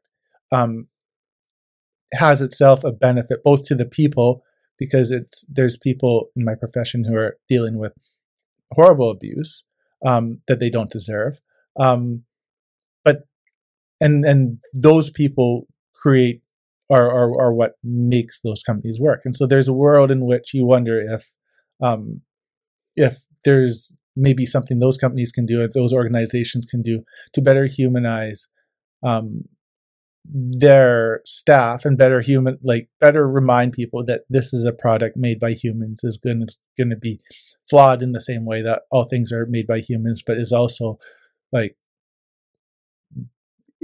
uses that human experience, just in the way that your podcast uses your human experience. And there is one reason why I think podcasts have worked, is that you hear the person's voice, and when hearing that person's voice especially in a casual manner, you're less likely to get super mad at them, maybe, and you're more likely to relate to them and empathize with them. And so, yeah, that's something I've been thinking a lot just in the last couple of weeks. And it's something that is, I think we, like, our profession can do a better job of. Some reporters can do a better job of too in how they convey themselves. I can probably sometimes do that too on social media, and like, you just want to remind people that you are a human when you're writing about X and Y and Z. And sometimes everybody consumes things in a different way, so it's understandable that some people will come across your work maybe incidental to all that, and they'll never get that experience. And then, but there's all these ways in which you can actually format things. When you talk about, like, kind of the guests you bring on, I'm interested to hear, like, how that's kind of how you felt your knowledge base expanding over time, and what that's given you, and how that contributes to kind of how your podcast is growing, and then how you kind of consider the world in general. That is a very complex question. One of my goals is to bring about different guests from a variety of backgrounds, and that was something that was important to me from the beginning. And I could see during probably the first year, people really wanting to typecast the podcast. I'd have a couple of lawyers on, and they'd say, "Oh, you're a lawyer podcast." I'd have a few people on who were business owners, and they'd, "Oh, you're a business podcast. Oh, you had a few Indigenous people. You must be an Indigenous podcast." And so the challenge was making sure that I don't define myself, and that I look at this as a learning experience for me, because the goal from the beginning was to say, before I started this, I told my partner, Rebecca, like, I feel like I don't have a lot of role models. There's a few people that I've been able to glean knowledge from, but we wouldn't have dinners, we wouldn't connect regularly where I could learn, oh, how did you go about doing this? And how did you think about that? And so knowing that there's brilliant people like Brian Minter, but how long do you get with him if you're in the store? 5 minutes, 10 minutes, then he's got to go do something else. And so there's people that I felt like I would have done better to learn from, because I think I made a lot of mistakes during my high school life of thinking of how people should be, or how I should be, or how I should hold others accountable, or how I should approach things. But I didn't have someone able to say, okay, this is how you learn from other people. This is how to listen. This is how to, these are the people you should perhaps look up to. Not having that made me feel perhaps disconnected from the leaders in our community, and having a humility of, I don't know everything and there's lots to learn. So starting it, I was like, who would I have wanted to hear from growing up? Who would I have benefited from that would have expanded my understanding of things, rather than having I'm right, you're wrong perspective? Because my mother struggled with FASD growing up, and so there was a lot of overcompensation. I pretended to know things. I tried to sound smarter than I was, just to cope with the fact that I really felt like I was directionless. And so I really wanted to address that. And I was like, well, who do I talk to? Who can I talk to where it's not a counseling session of, these are my problems, this is how you address them, and then you move forward. It's like, how do I connect with those people that I would have liked to listen to?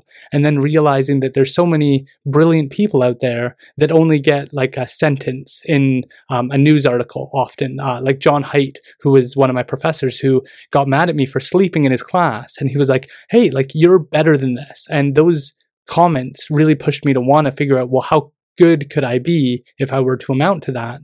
And so I took an interest in saying, okay, let's sit down with people, long form. There's some people that I admire that I know not everybody admires, like Joe Rogan, where I said that 3-hour format, there's something to that long term that I can benefit from, that I can utilize their time, hopefully properly, and learn from other people. And so I started that out, invited people on that I knew personally, that I said, you have some nuggets of knowledge that I think you can share, and then I can start to learn about this medium. And then through that, it's just been a development of saying, what don't I know about? So upcoming, I'm going to have our provincial beekeeper, a person who shares information on how bees work. We went to Chilliwack Honey, and we learned a lot about how bees function and how important. And I remember seeing the Bee Movie and really being awakened to the fact that we have a very delicate ecosystem, and saying, this is a person that's not going to get 3 hours on a newscast, so maybe I can sit down with them and learn something. And then trying to find other people in niche areas that don't get the same light, like Geetanjali, who's an expert in global development, and saying,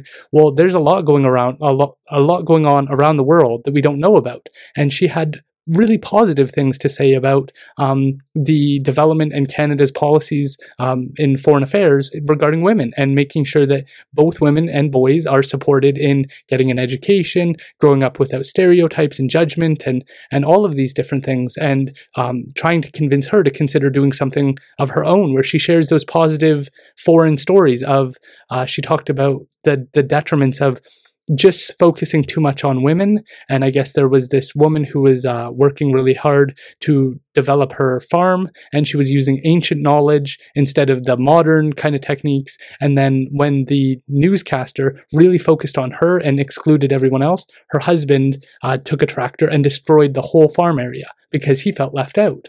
And so understanding that we can play a role, and we can understand what's taking place around the world in a meaningful way, I've tried to come at every guest as a student and have a mindset of how is the conversation going to be structured.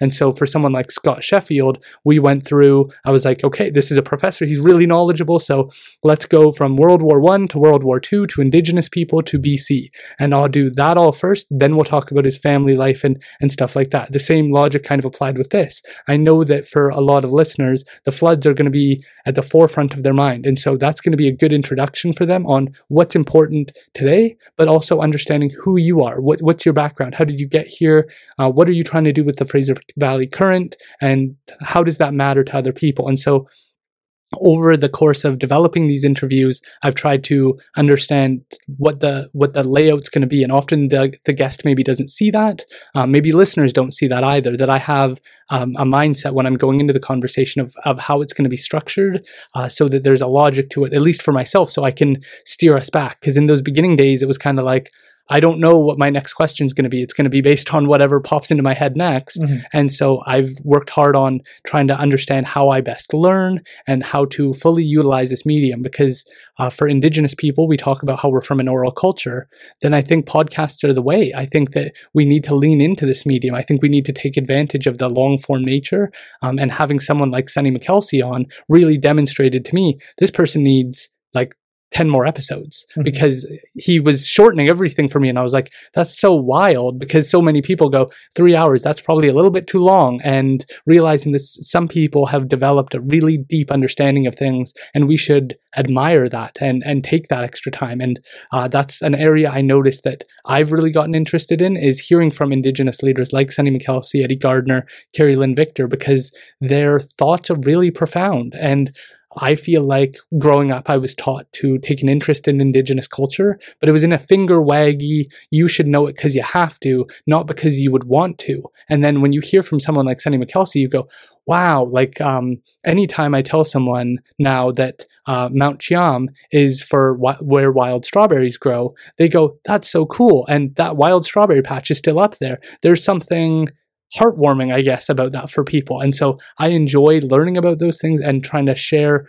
my interest with other people. And that's really how I've tried to develop this, is what conversations are going to interest me. And if it interests me, hopefully it'll interest other people. And so it's been a challenge when people just say, you should have this person on, which I get all the time. Oh, you should have my cousin Tim on. He'd be great. I have to have a vision for where I take the conversation. And some people see their family member or someone they know in a certain way. But if I can't, if that person just says you should have that person on, and they're not willing to elaborate and say, this is why, this is what I see in them, this is what I admire about them, it's tough for me to have those people on, because I need to see a 3-hour conversation and perhaps not a 30-minute conversation. There's people I find interesting that I could probably do 30 minutes with, but I can't see that full 3 hours with. And so I hope that sort of answers your question. Yeah, like and I'm really curious as to, so when I grew up, I didn't grow up, and my family will say I still talking that much about things. I've always been a written word type of person. And then for a variety of reasons,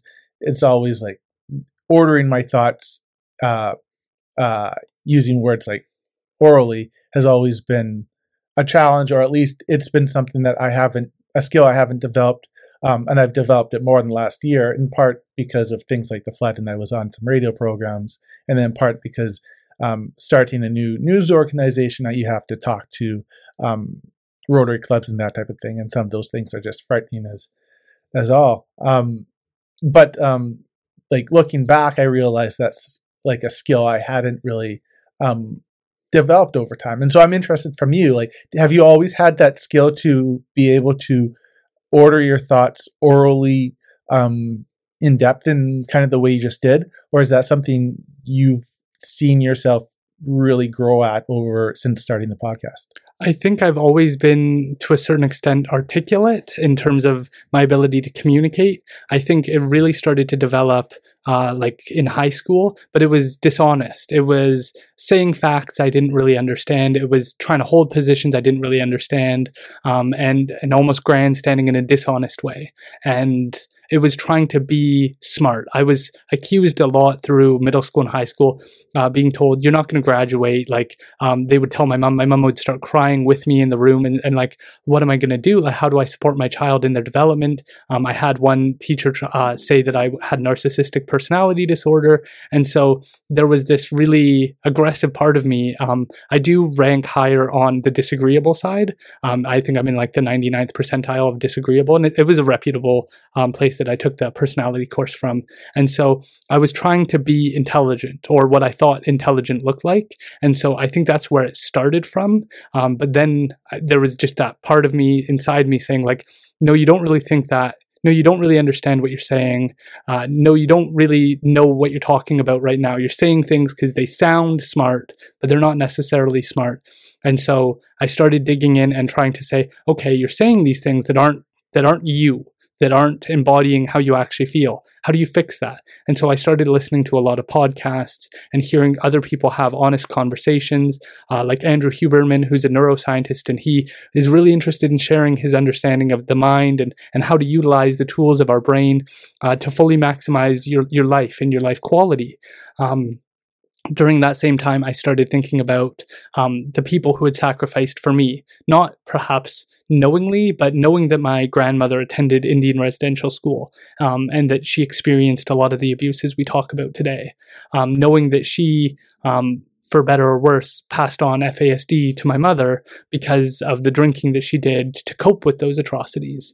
And knowing that my mother was adopted as a consequence of the 60 Scoop, into a Caucasian family, and those people put a lot of work into supporting my mother, and then and with her, the challenges she faced, and then chose to support me as well. That there had been a lot of background of investing in me, and seeing throughout my education at UFE that Indigenous people as a whole aren't represented in the best way. We're facing a lot of challenges, and that I'm not one of those people. And I got frustrated throughout that education of the description of Indigenous people as disadvantaged, as, oh, we're not doing well, we're failing. And I really resented that, because I felt like there are great leaders in Indigenous communities, we're just not hearing from them. And so, yeah, we may have our struggles, but my approach was always like, watch us bounce back. Like, don't underestimate us. Just because you can point to our crime rates, our education rates, we're going to turn this around. It's going to take some time.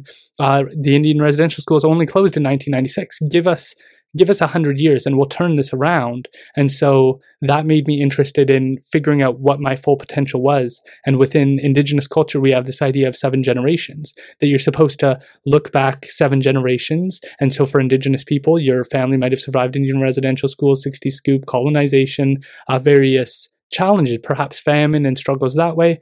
But I always want people to keep in mind that you can do that as well, even if you're not Indigenous. So if your family experienced World War II, the Cold War, World War I, your family has been through things too that you can learn from and realize perhaps your grandparents wanted to give your parents a better life, and your parents wanted to give you a better life. And so what are your responsibilities to them if they've set you up in a better circumstance? What can you do to build on their legacy? And then trying to pass that forward 7 generations is the same idea. And so what can you do for your children, your grandchildren, your great-grandchildren to structure the world in a better way? Climate change is often how people think about that, is we're not going to pass on a healthy world for our planet. But if you think of, there's other examples of that in our political system, in regards to bees, there's lots of different areas where we can make positive progress to hand off our world in a better way. And so I guess that's one of the goals, and perhaps how I've developed this ability to communicate long form is through listening to people long form and being patient while they develop thoughts. Like Lex Friedman is one of my favorites right now, and he made a really good point about people stop when they're speaking or when they're thinking. If you ask a really good question, it might take a few seconds. And the instinct as podcasters is to cut those pieces out. People don't have time if it's silent for a few seconds, but there's beauty when people are thinking issues through. And his example was interviewing Elon Musk, who took like 10 seconds to think about the question before he answered. There's something to admire when people take their time and think about something before having, like, we want that quick answer, that really fast, but don't you want the thought through answer, the more thoughtful answer where they've really made sure that what they're saying is correct rather than rushing through? And I hope that that's what people learn through these longer form conversations, is there's beauty to the whole process of somebody thinking things through and sharing their personal journey, because that's the other part I felt like I missed out on. We talk a lot about how men don't share their emotions as much, they're not as vulnerable, but the best way to do that is to let them share and not rush them. And so I've had multiple guests share emotion on the podcast that you wouldn't see in rushed interviews, in rushed circumstances, that I think I can only get out at the 2-hour mark, at the 2.5-hour mark, where they're comfortable now, they're calm, they feel a sense of, okay, now I can tell you about my struggles with alcohol. I can tell you about my honest feelings with First Nations communities. I can share the vulnerable parts of myself. Like, I've had multiple males show emotions in different ways on this podcast. That's not like the crux of it, but I think it's admirable, and I don't think it would have been possible if it was shorter form 30-minute interviews. Yeah, I think that's right, in that especially when you're being interviewed by somebody, inevitably you're kind of the format of it's going to change how you react to various things. And like, I see that interviewing people, what I do is, like, you want, and sometimes, like, there are various time constraints too, that you want to respect people's times, and you're looking for them to contribute their insight to you as they can, but the way you structure a question, or the way, however you're formatting it, it's going to impact kind of the depth they give you. And so you can feel people tense up or loosen up in certain ways. And I think one of the ways you can do it is that, by structuring these over a longer time period, people they feel often like probably they have like the chance to say something they'd like to have said in the past. You're at a point where it's something that you can say without, especially after you preface it with enough of your life, then people suddenly, they see you again, like we talked about earlier, as a human being, and so they're willing to take those ideas in and consider your response in this moment as a human being. And so probably you let down your emotion more at that point. I'm interested too, from your perspective, and this is something I've seen, or I've felt, like, I have a life just like you have a life outside of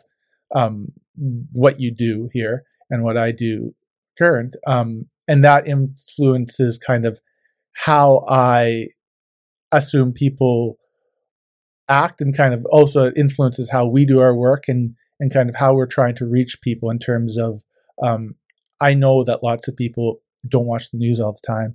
I know that lots of people don't have these huge polarized opinions. They're just sometimes reading something and then they go off and do their job, because their job doesn't involve sitting at a computer for 8 hours a day.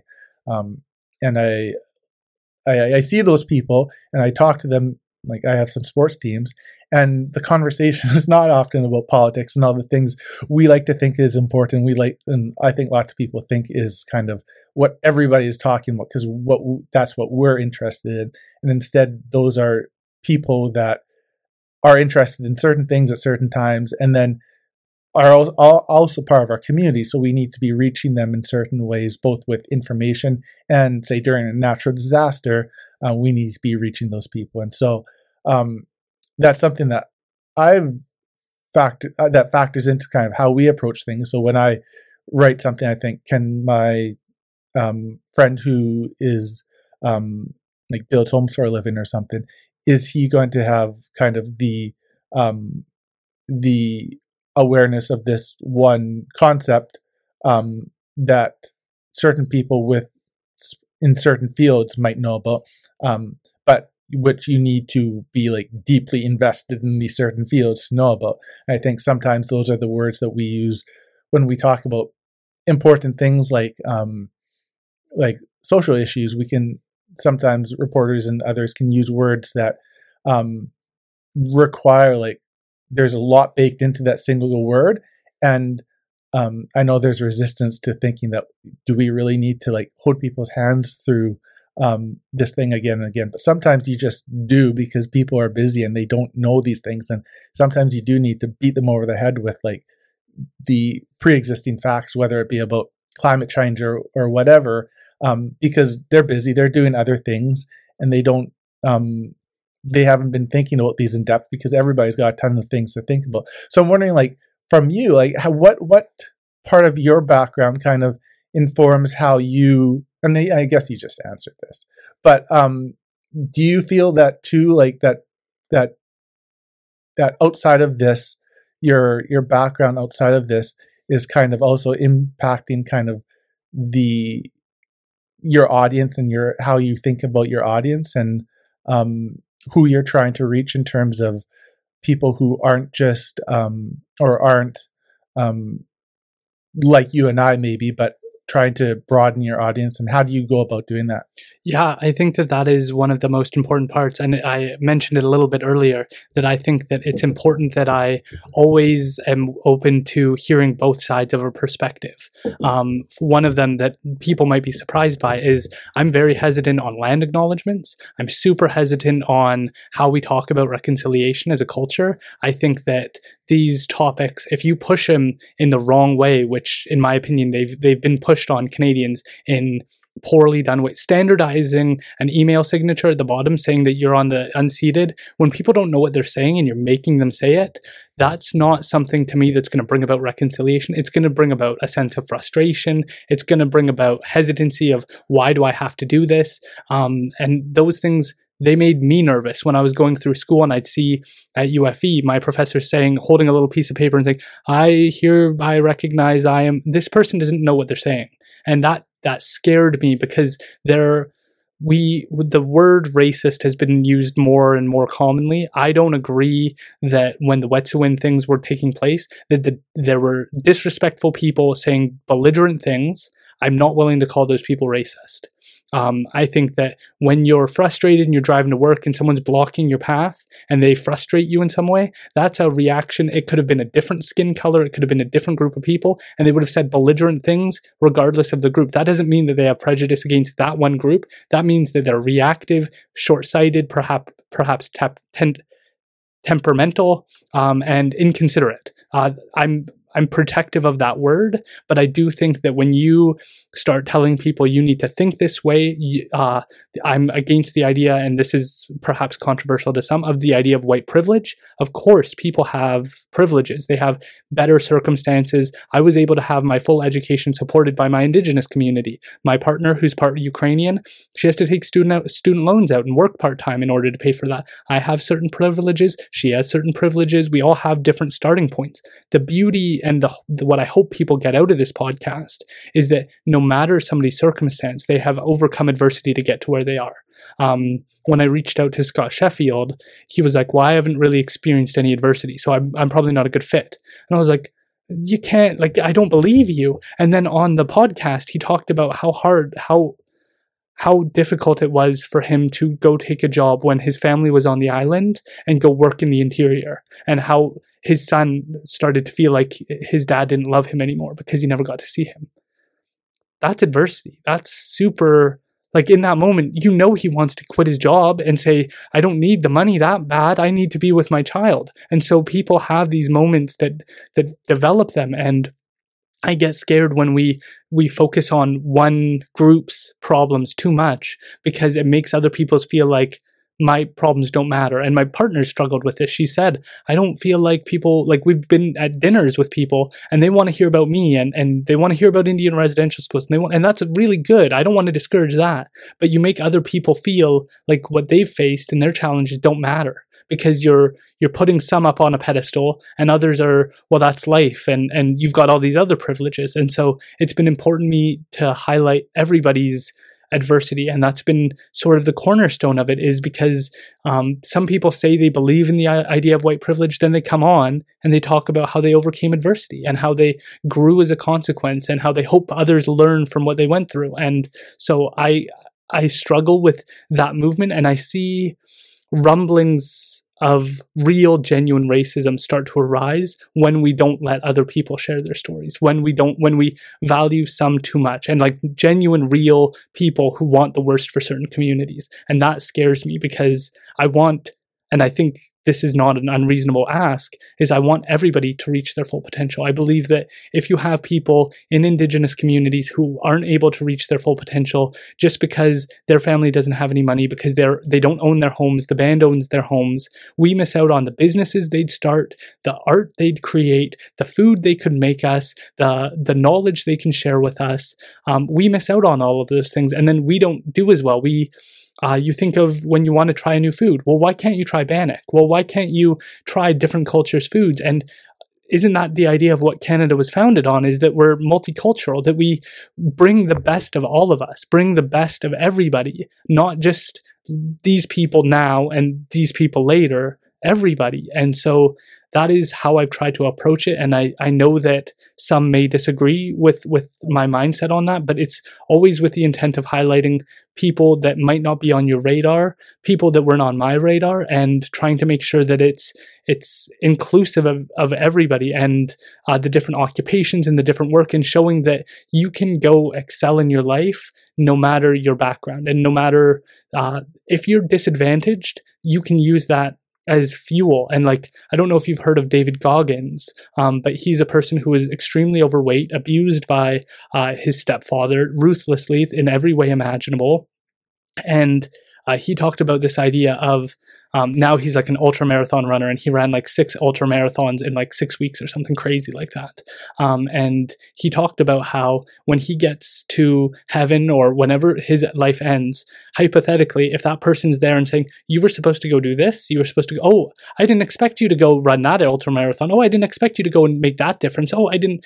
That's what I try and bring to this is I have a lot going on with law school, other jobs, other things pulling my attention, but I want to, whatever that end date is, I want the person to go, you weren't supposed to record 1,000 interviews. We didn't expect you to do that. I want to live my life to the fullest. And these interviews are always fuel for me. They carry me through the week. They make me proud when I listen back on them and go, wow, I'm really proud that I asked that question. Or I think, like, I'm glad this person shared that, and that was maybe not the easiest. I'm always looking back on them and trying to think, how could I have done this better? How could I have made this more accessible for people? And with the belief that this is my civic responsibility, if I can, I should, because there's so many within my Indigenous community who can't, or who don't have the resources, or who don't have my connections, or don't have my educational attributes that make people go, maybe this is a waste of my time, but he's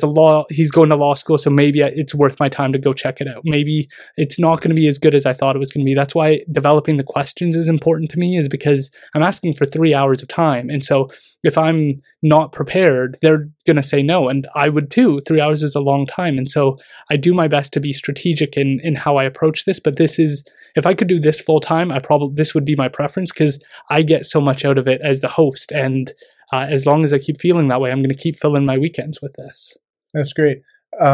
Yeah, when you talk, it's really interesting to kind of hear your perspective too, because like I think of most people, like most things existing on like a spectrum, and like there's going to be, everybody starts, as you said, from different place, and some people start from or have a lot more challenges than others for obvious reasons, and things that are for a whole bunch of different like historical things, and so it's interesting too, thinking about like the spectrums of thought among communities and the spectrums of behavior among communities. I think about that a lot, is that if we want to treat everybody, if we assume everybody is a human and equal, and then we need to also accept kind of the failings of wherever you are on the whatever spectrum we're talking about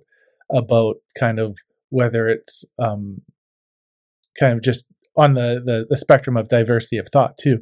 Have you, when you're talking about, and when you're talking to Indigenous leaders, and when you're like in your own community and just from your own point of view, do you think people kind of simplify too much or grasp the kind of that Indigenous communities are as diverse and complicated just in terms of like different people having different opinions like in every other community? Do you think people grasp that to the correct degree? I think that communities with economic development definitely start to have a variety of perspectives. I think you see that with the Wet'suwet'en community, that their chief and council supported the pipeline, and it's their hereditary chief that did not. And so that I feel like was not well communicated to people, that nuance. I think one of the challenges is that within Indigenous communities, they're so, and I've been asked this, is like, should we get rid of the reserve system?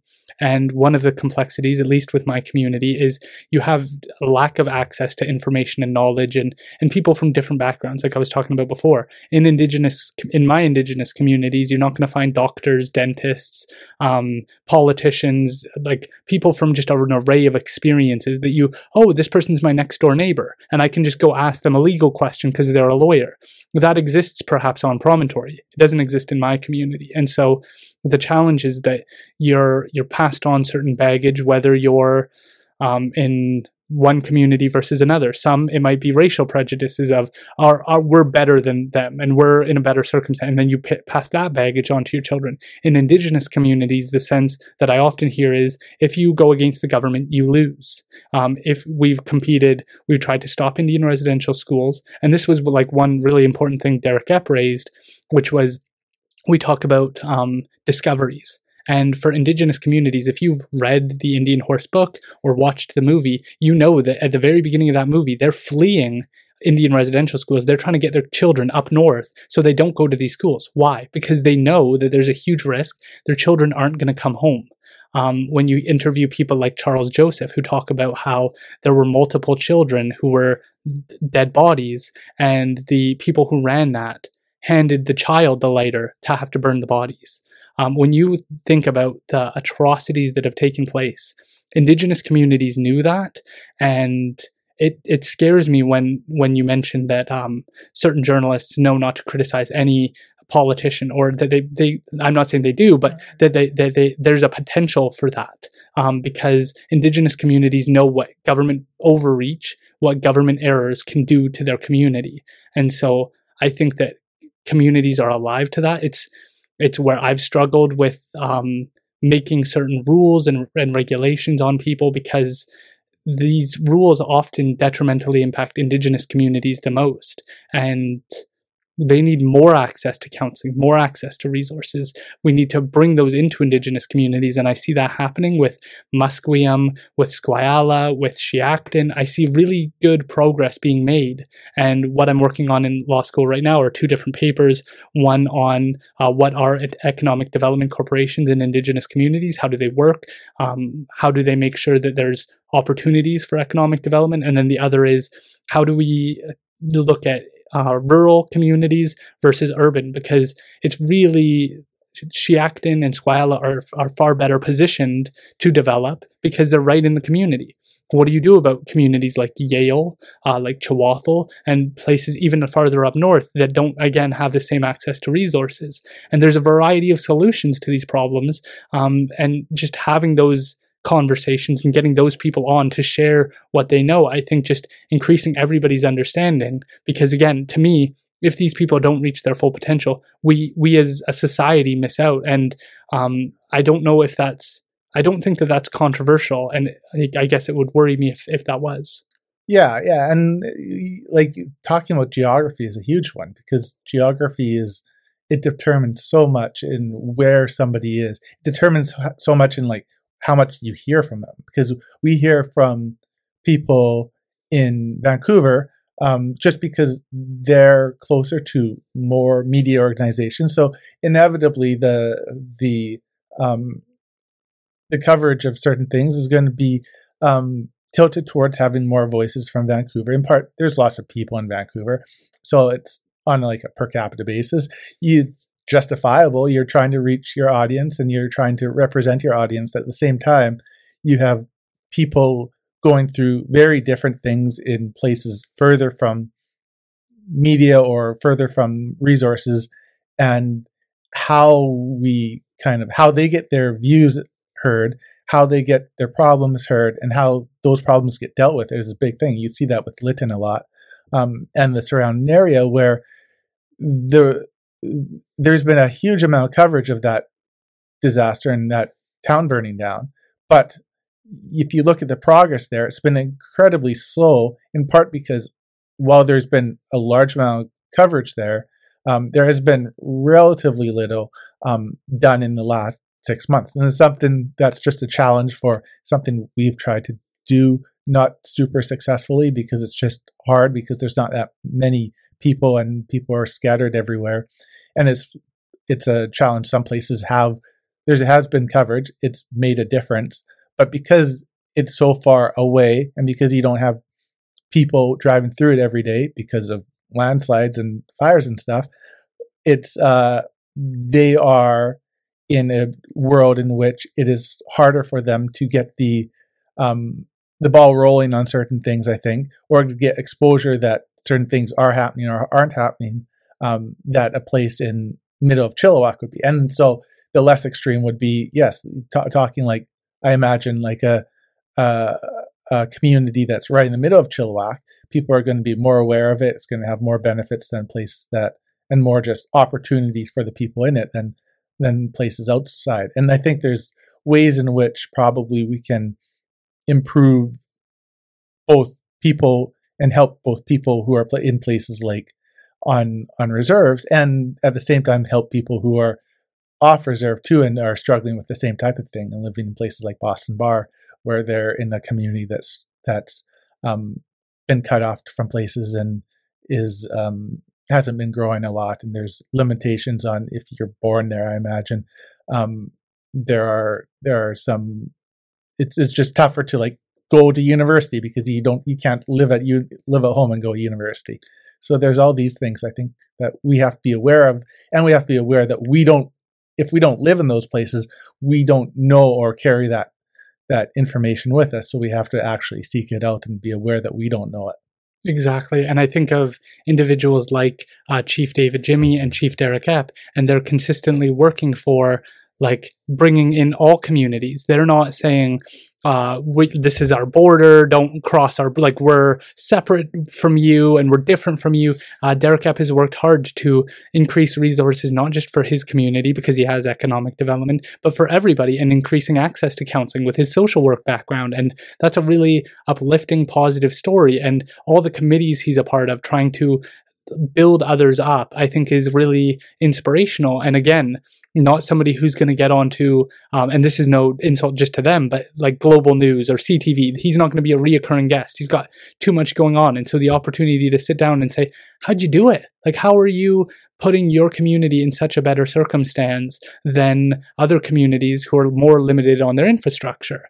And it's like your point about geography is so important for people to understand, because I believe in having these conversations, but when I see people like Jagmeet Singh say, well, it's really racist of us that we don't have high quality water up in these northern communities in Ontario, or none of it. It's like, right, but I got the opportunity to go to Saskatchewan and take the NLC program, which is a law program for Indigenous people. And one of their chiefs came in and said, we had a water development plan. They spent the money on it. We didn't have any community members who knew how to run it. We didn't have any development in terms of being able to convince people to come and live here, because we're asking a lot for someone to move from Vancouver or Saskatoon to move from where they live up into the middle of nowhere. You need to pay those people more and incentivize their investment in moving to our community. We didn't have those resources. And so now we've got this really big water facility plant that nobody knows how to run.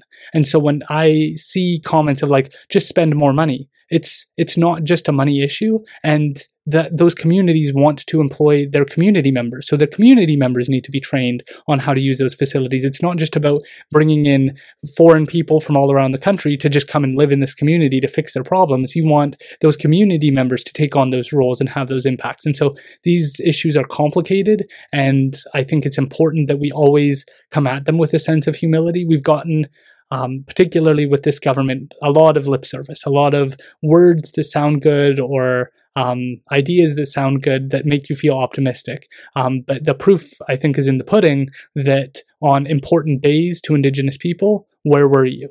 Oh, like you were in Tofino. That's very discouraging to our communities. For you to have spoken on that day, for you to have said what you've done so far, even just to say, look at all the things I've done, I would have been fine with that as well. To not be there on a day that was, I think, one of the first days where it was a holiday for people to take off.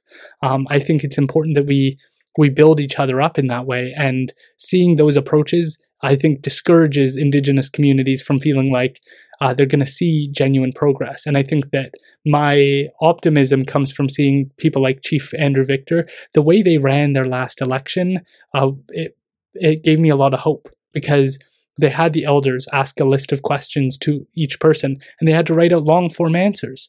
In a lot of Indigenous communities, the election is based on last name. You're this last name, well, you get the vote. And that's not going to bring about progress. When you think of how many politicians conduct their elections through debates and stuff, we don't have that yet. Hopefully we could do a better job of it than perhaps some of the debates you see, but when we don't have that, we don't get the best ideas that get to lead the community. But that is what's taking place with communities like Squayala and Chiacton. They have amazing leadership, and genuine people have been at that table for years saying this is time to pass on the torch to the young leaders who have a vision and want to run with it. And that gives me a lot of hope, because I think you could see Indigenous communities outpace other communities, because there's a little bit less red tape. There's a little bit more opportunity to do things differently. And that gives me a lot of hope in terms of where we're heading. Mm-hmm. Yeah, I think there's the systems that you spoke of, like, and I think we've heard the term systemic racism, but like just the systems, just in general, systems are like super complicated, and that's what makes them systems. And I get, and looking at like going back to the flood thing, flood protection stuff and flood mitigation is a big system. And you get the sense sometimes that, so is policing. Policing is a big system. It's like a multitude of police organizations, and they're all tasked with different things. And we can, I think, lots of times try to improve elements of those systems. But if we conclude, but sometimes I think there's good reason to think that these systems were set up 60 years ago or 90 years ago, and are we putting enough effort into considering whether the system itself is just needs to be torn up and redrawn, in terms of not necessarily big like defunding certain things or reallocating, but just changing how things are funded, where the money is coming, who gets what, and being able to do that in a better way. We see that with, again, flooding, where municipalities have been tasked for 20 years with paying for flood protections. And now finally the government has said, okay, no, that's not working. We need to come up with a new system, essentially, for how that's working, or new allocation. And it shows progress. But it's like one system among many, and you just don't see those changes in systems very often, and for good reason, because it's incredibly hard to do, partly because I think politicians it's a lot of work, and politicians work on like a 4-year time cycle. And then partly I think just because of lack of imagination sometimes, that thinking about which systems should be overhauled and who's going to do that. And who's going to do that's a huge thing, because there's only so many people out there, and everybody's super busy as it is, and everybody has only so much capacity, and there's only so many people with that capacity, and there's only so many people who can do what you're doing, or be a reporter, or run a water system, or farm food. Or there's only so many people out there, so it's all tough. Yeah, absolutely. I'd really like to. I know you have a heart out. Let's just make sure. Can you tell us about the journalists you work with? Can you tell us about how you came about bringing on Grace and Jyothi, if I'm saying her name perfect? Yeah. So Grace was the editor at the Agassiz Harrison Observer for a few years. I don't have the exact number, but when I was in Abbotsford, her work always stuck out to me as like somebody who, and she was part of the same chain, and we'd see work from various people, and there was lots of people doing lots of great work.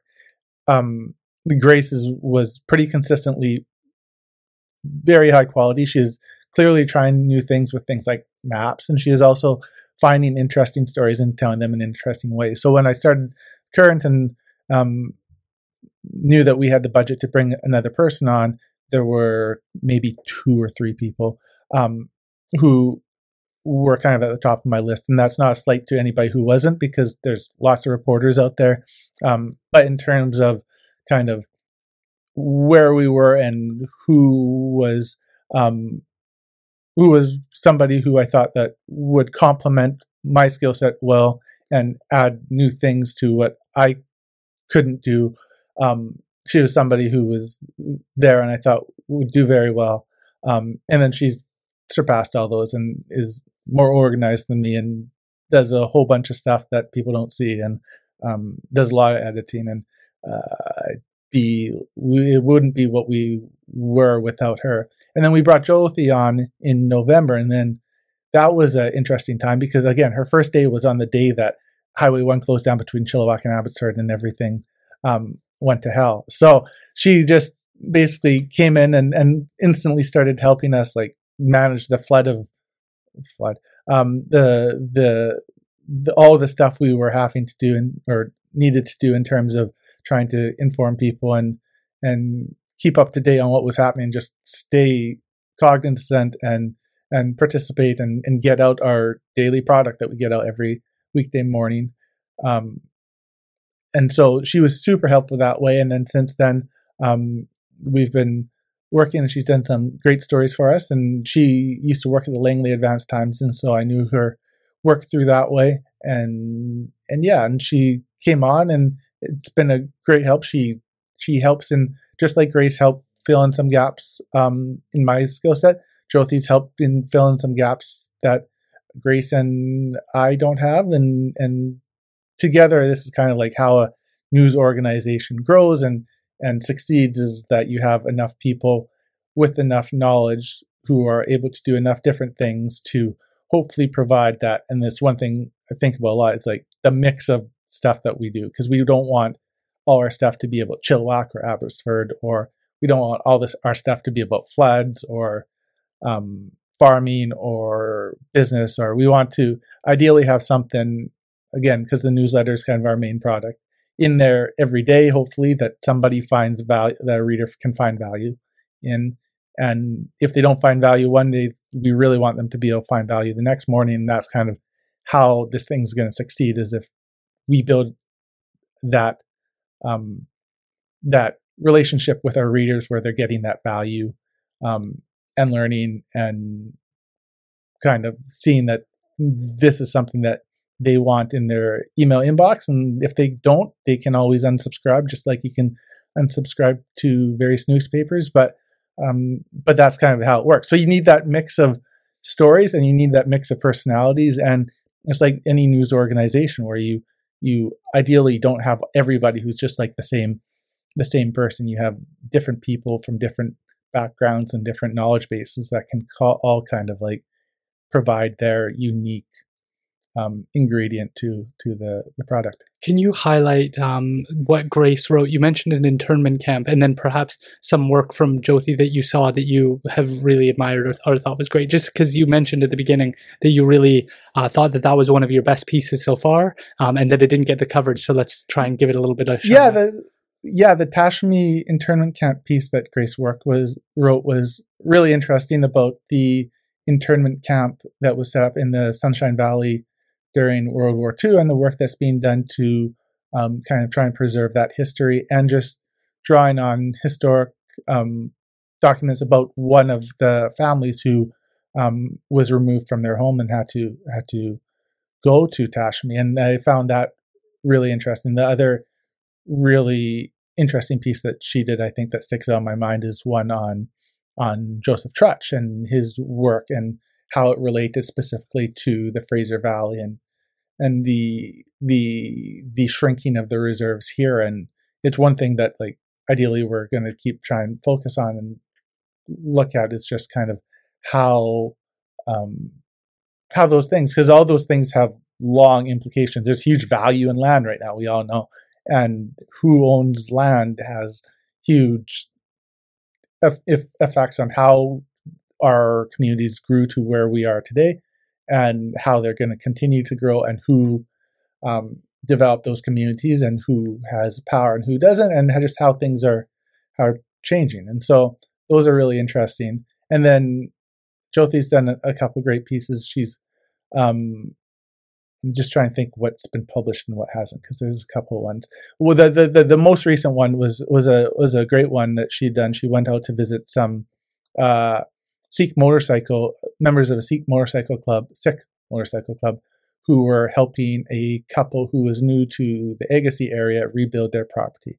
And just amid kind of the unhappy news, it was just, I saw we had a lot of great responses to this. It was a little heartwarming story about a club that was basically begging more people to call them because people were too shy to want to call them. But this couple called them, and the club did great work trying to just fixing this couple's property, because this couple was also new to the area. They didn't know many people, and they were able to get help from these people and now meet new people, and their neighbors saw kind of the impact that this motorcycle club made. And the average person doesn't talk very much to you talk to people who live next door, but it's great to like see those cross community, even if it's just cross geographical barriers, kind of, and how we're all kind of part of the same community. I just love what you guys are doing. I have a huge admiration for the role you played during the floods. I love that you're still bringing it up and you're looking into it, because I do think that we struggle with having a short-term kind of life cycle on issues, and that we can forget, and then all of a sudden the flood happens again and we're in the same circumstance. So I really admire the work you're doing. I'm a huge advocate for it. I send your newsletter out all the time because I really believe in everything about it, from the witty little blurb. I think that makes it super personable. I remember Grace's with the train and the shenanigans going on there, and it makes you eager to find out what's going on in your community. It makes it more personable. I think the approach all of you have had throughout great times, throughout tough times, highlighting different communities like the Semeth First Nation. I think you did a great job of that. I've learned about potential guests as a consequence of the work you're doing. And so I am just super grateful for all of your guys' work on this. And I hope to continue to have you as a guest and your team as a guest, because you guys are always looking into new things, and there's more information for us to learn. And hopefully we can share that through the written form and through oral communication, and have these complex conversations, because I've learned a lot, and I feel like we could go another 3 hours in terms of all the complex issues that we're facing. So I really appreciate you being willing to take the time. Thanks so much. I'm super impressed with your podcast. Again, you talk about getting ideas from us. I've looked at your guest roster and looked at your podcast and thought, okay, we need to try and get a hold of this person. Sometimes we can't get a hold of them because you do a great job in finding people, and it's really impressive, and I hope you keep doing it. Awesome. Well, please tell people how they can find you online, on social media, how they can connect with your website and subscribe. All right. So you can subscribe to the daily newsletter at www.fvcurrent.com. We come out every weekday morning. You get links to both the stories we produce and links to other stories of interest in the community, and that's our main product. And I guess I'm on Twitter at Ty_Olson, but don't worry about that. www.fvcurrent.com. That's the one that I want to be selling. Go check it out. Their coverage is in depth. It's high quality. I truly admire all the work they're doing. You can find them on Instagram. I highly recommend them. Please go check them out and support this great local news.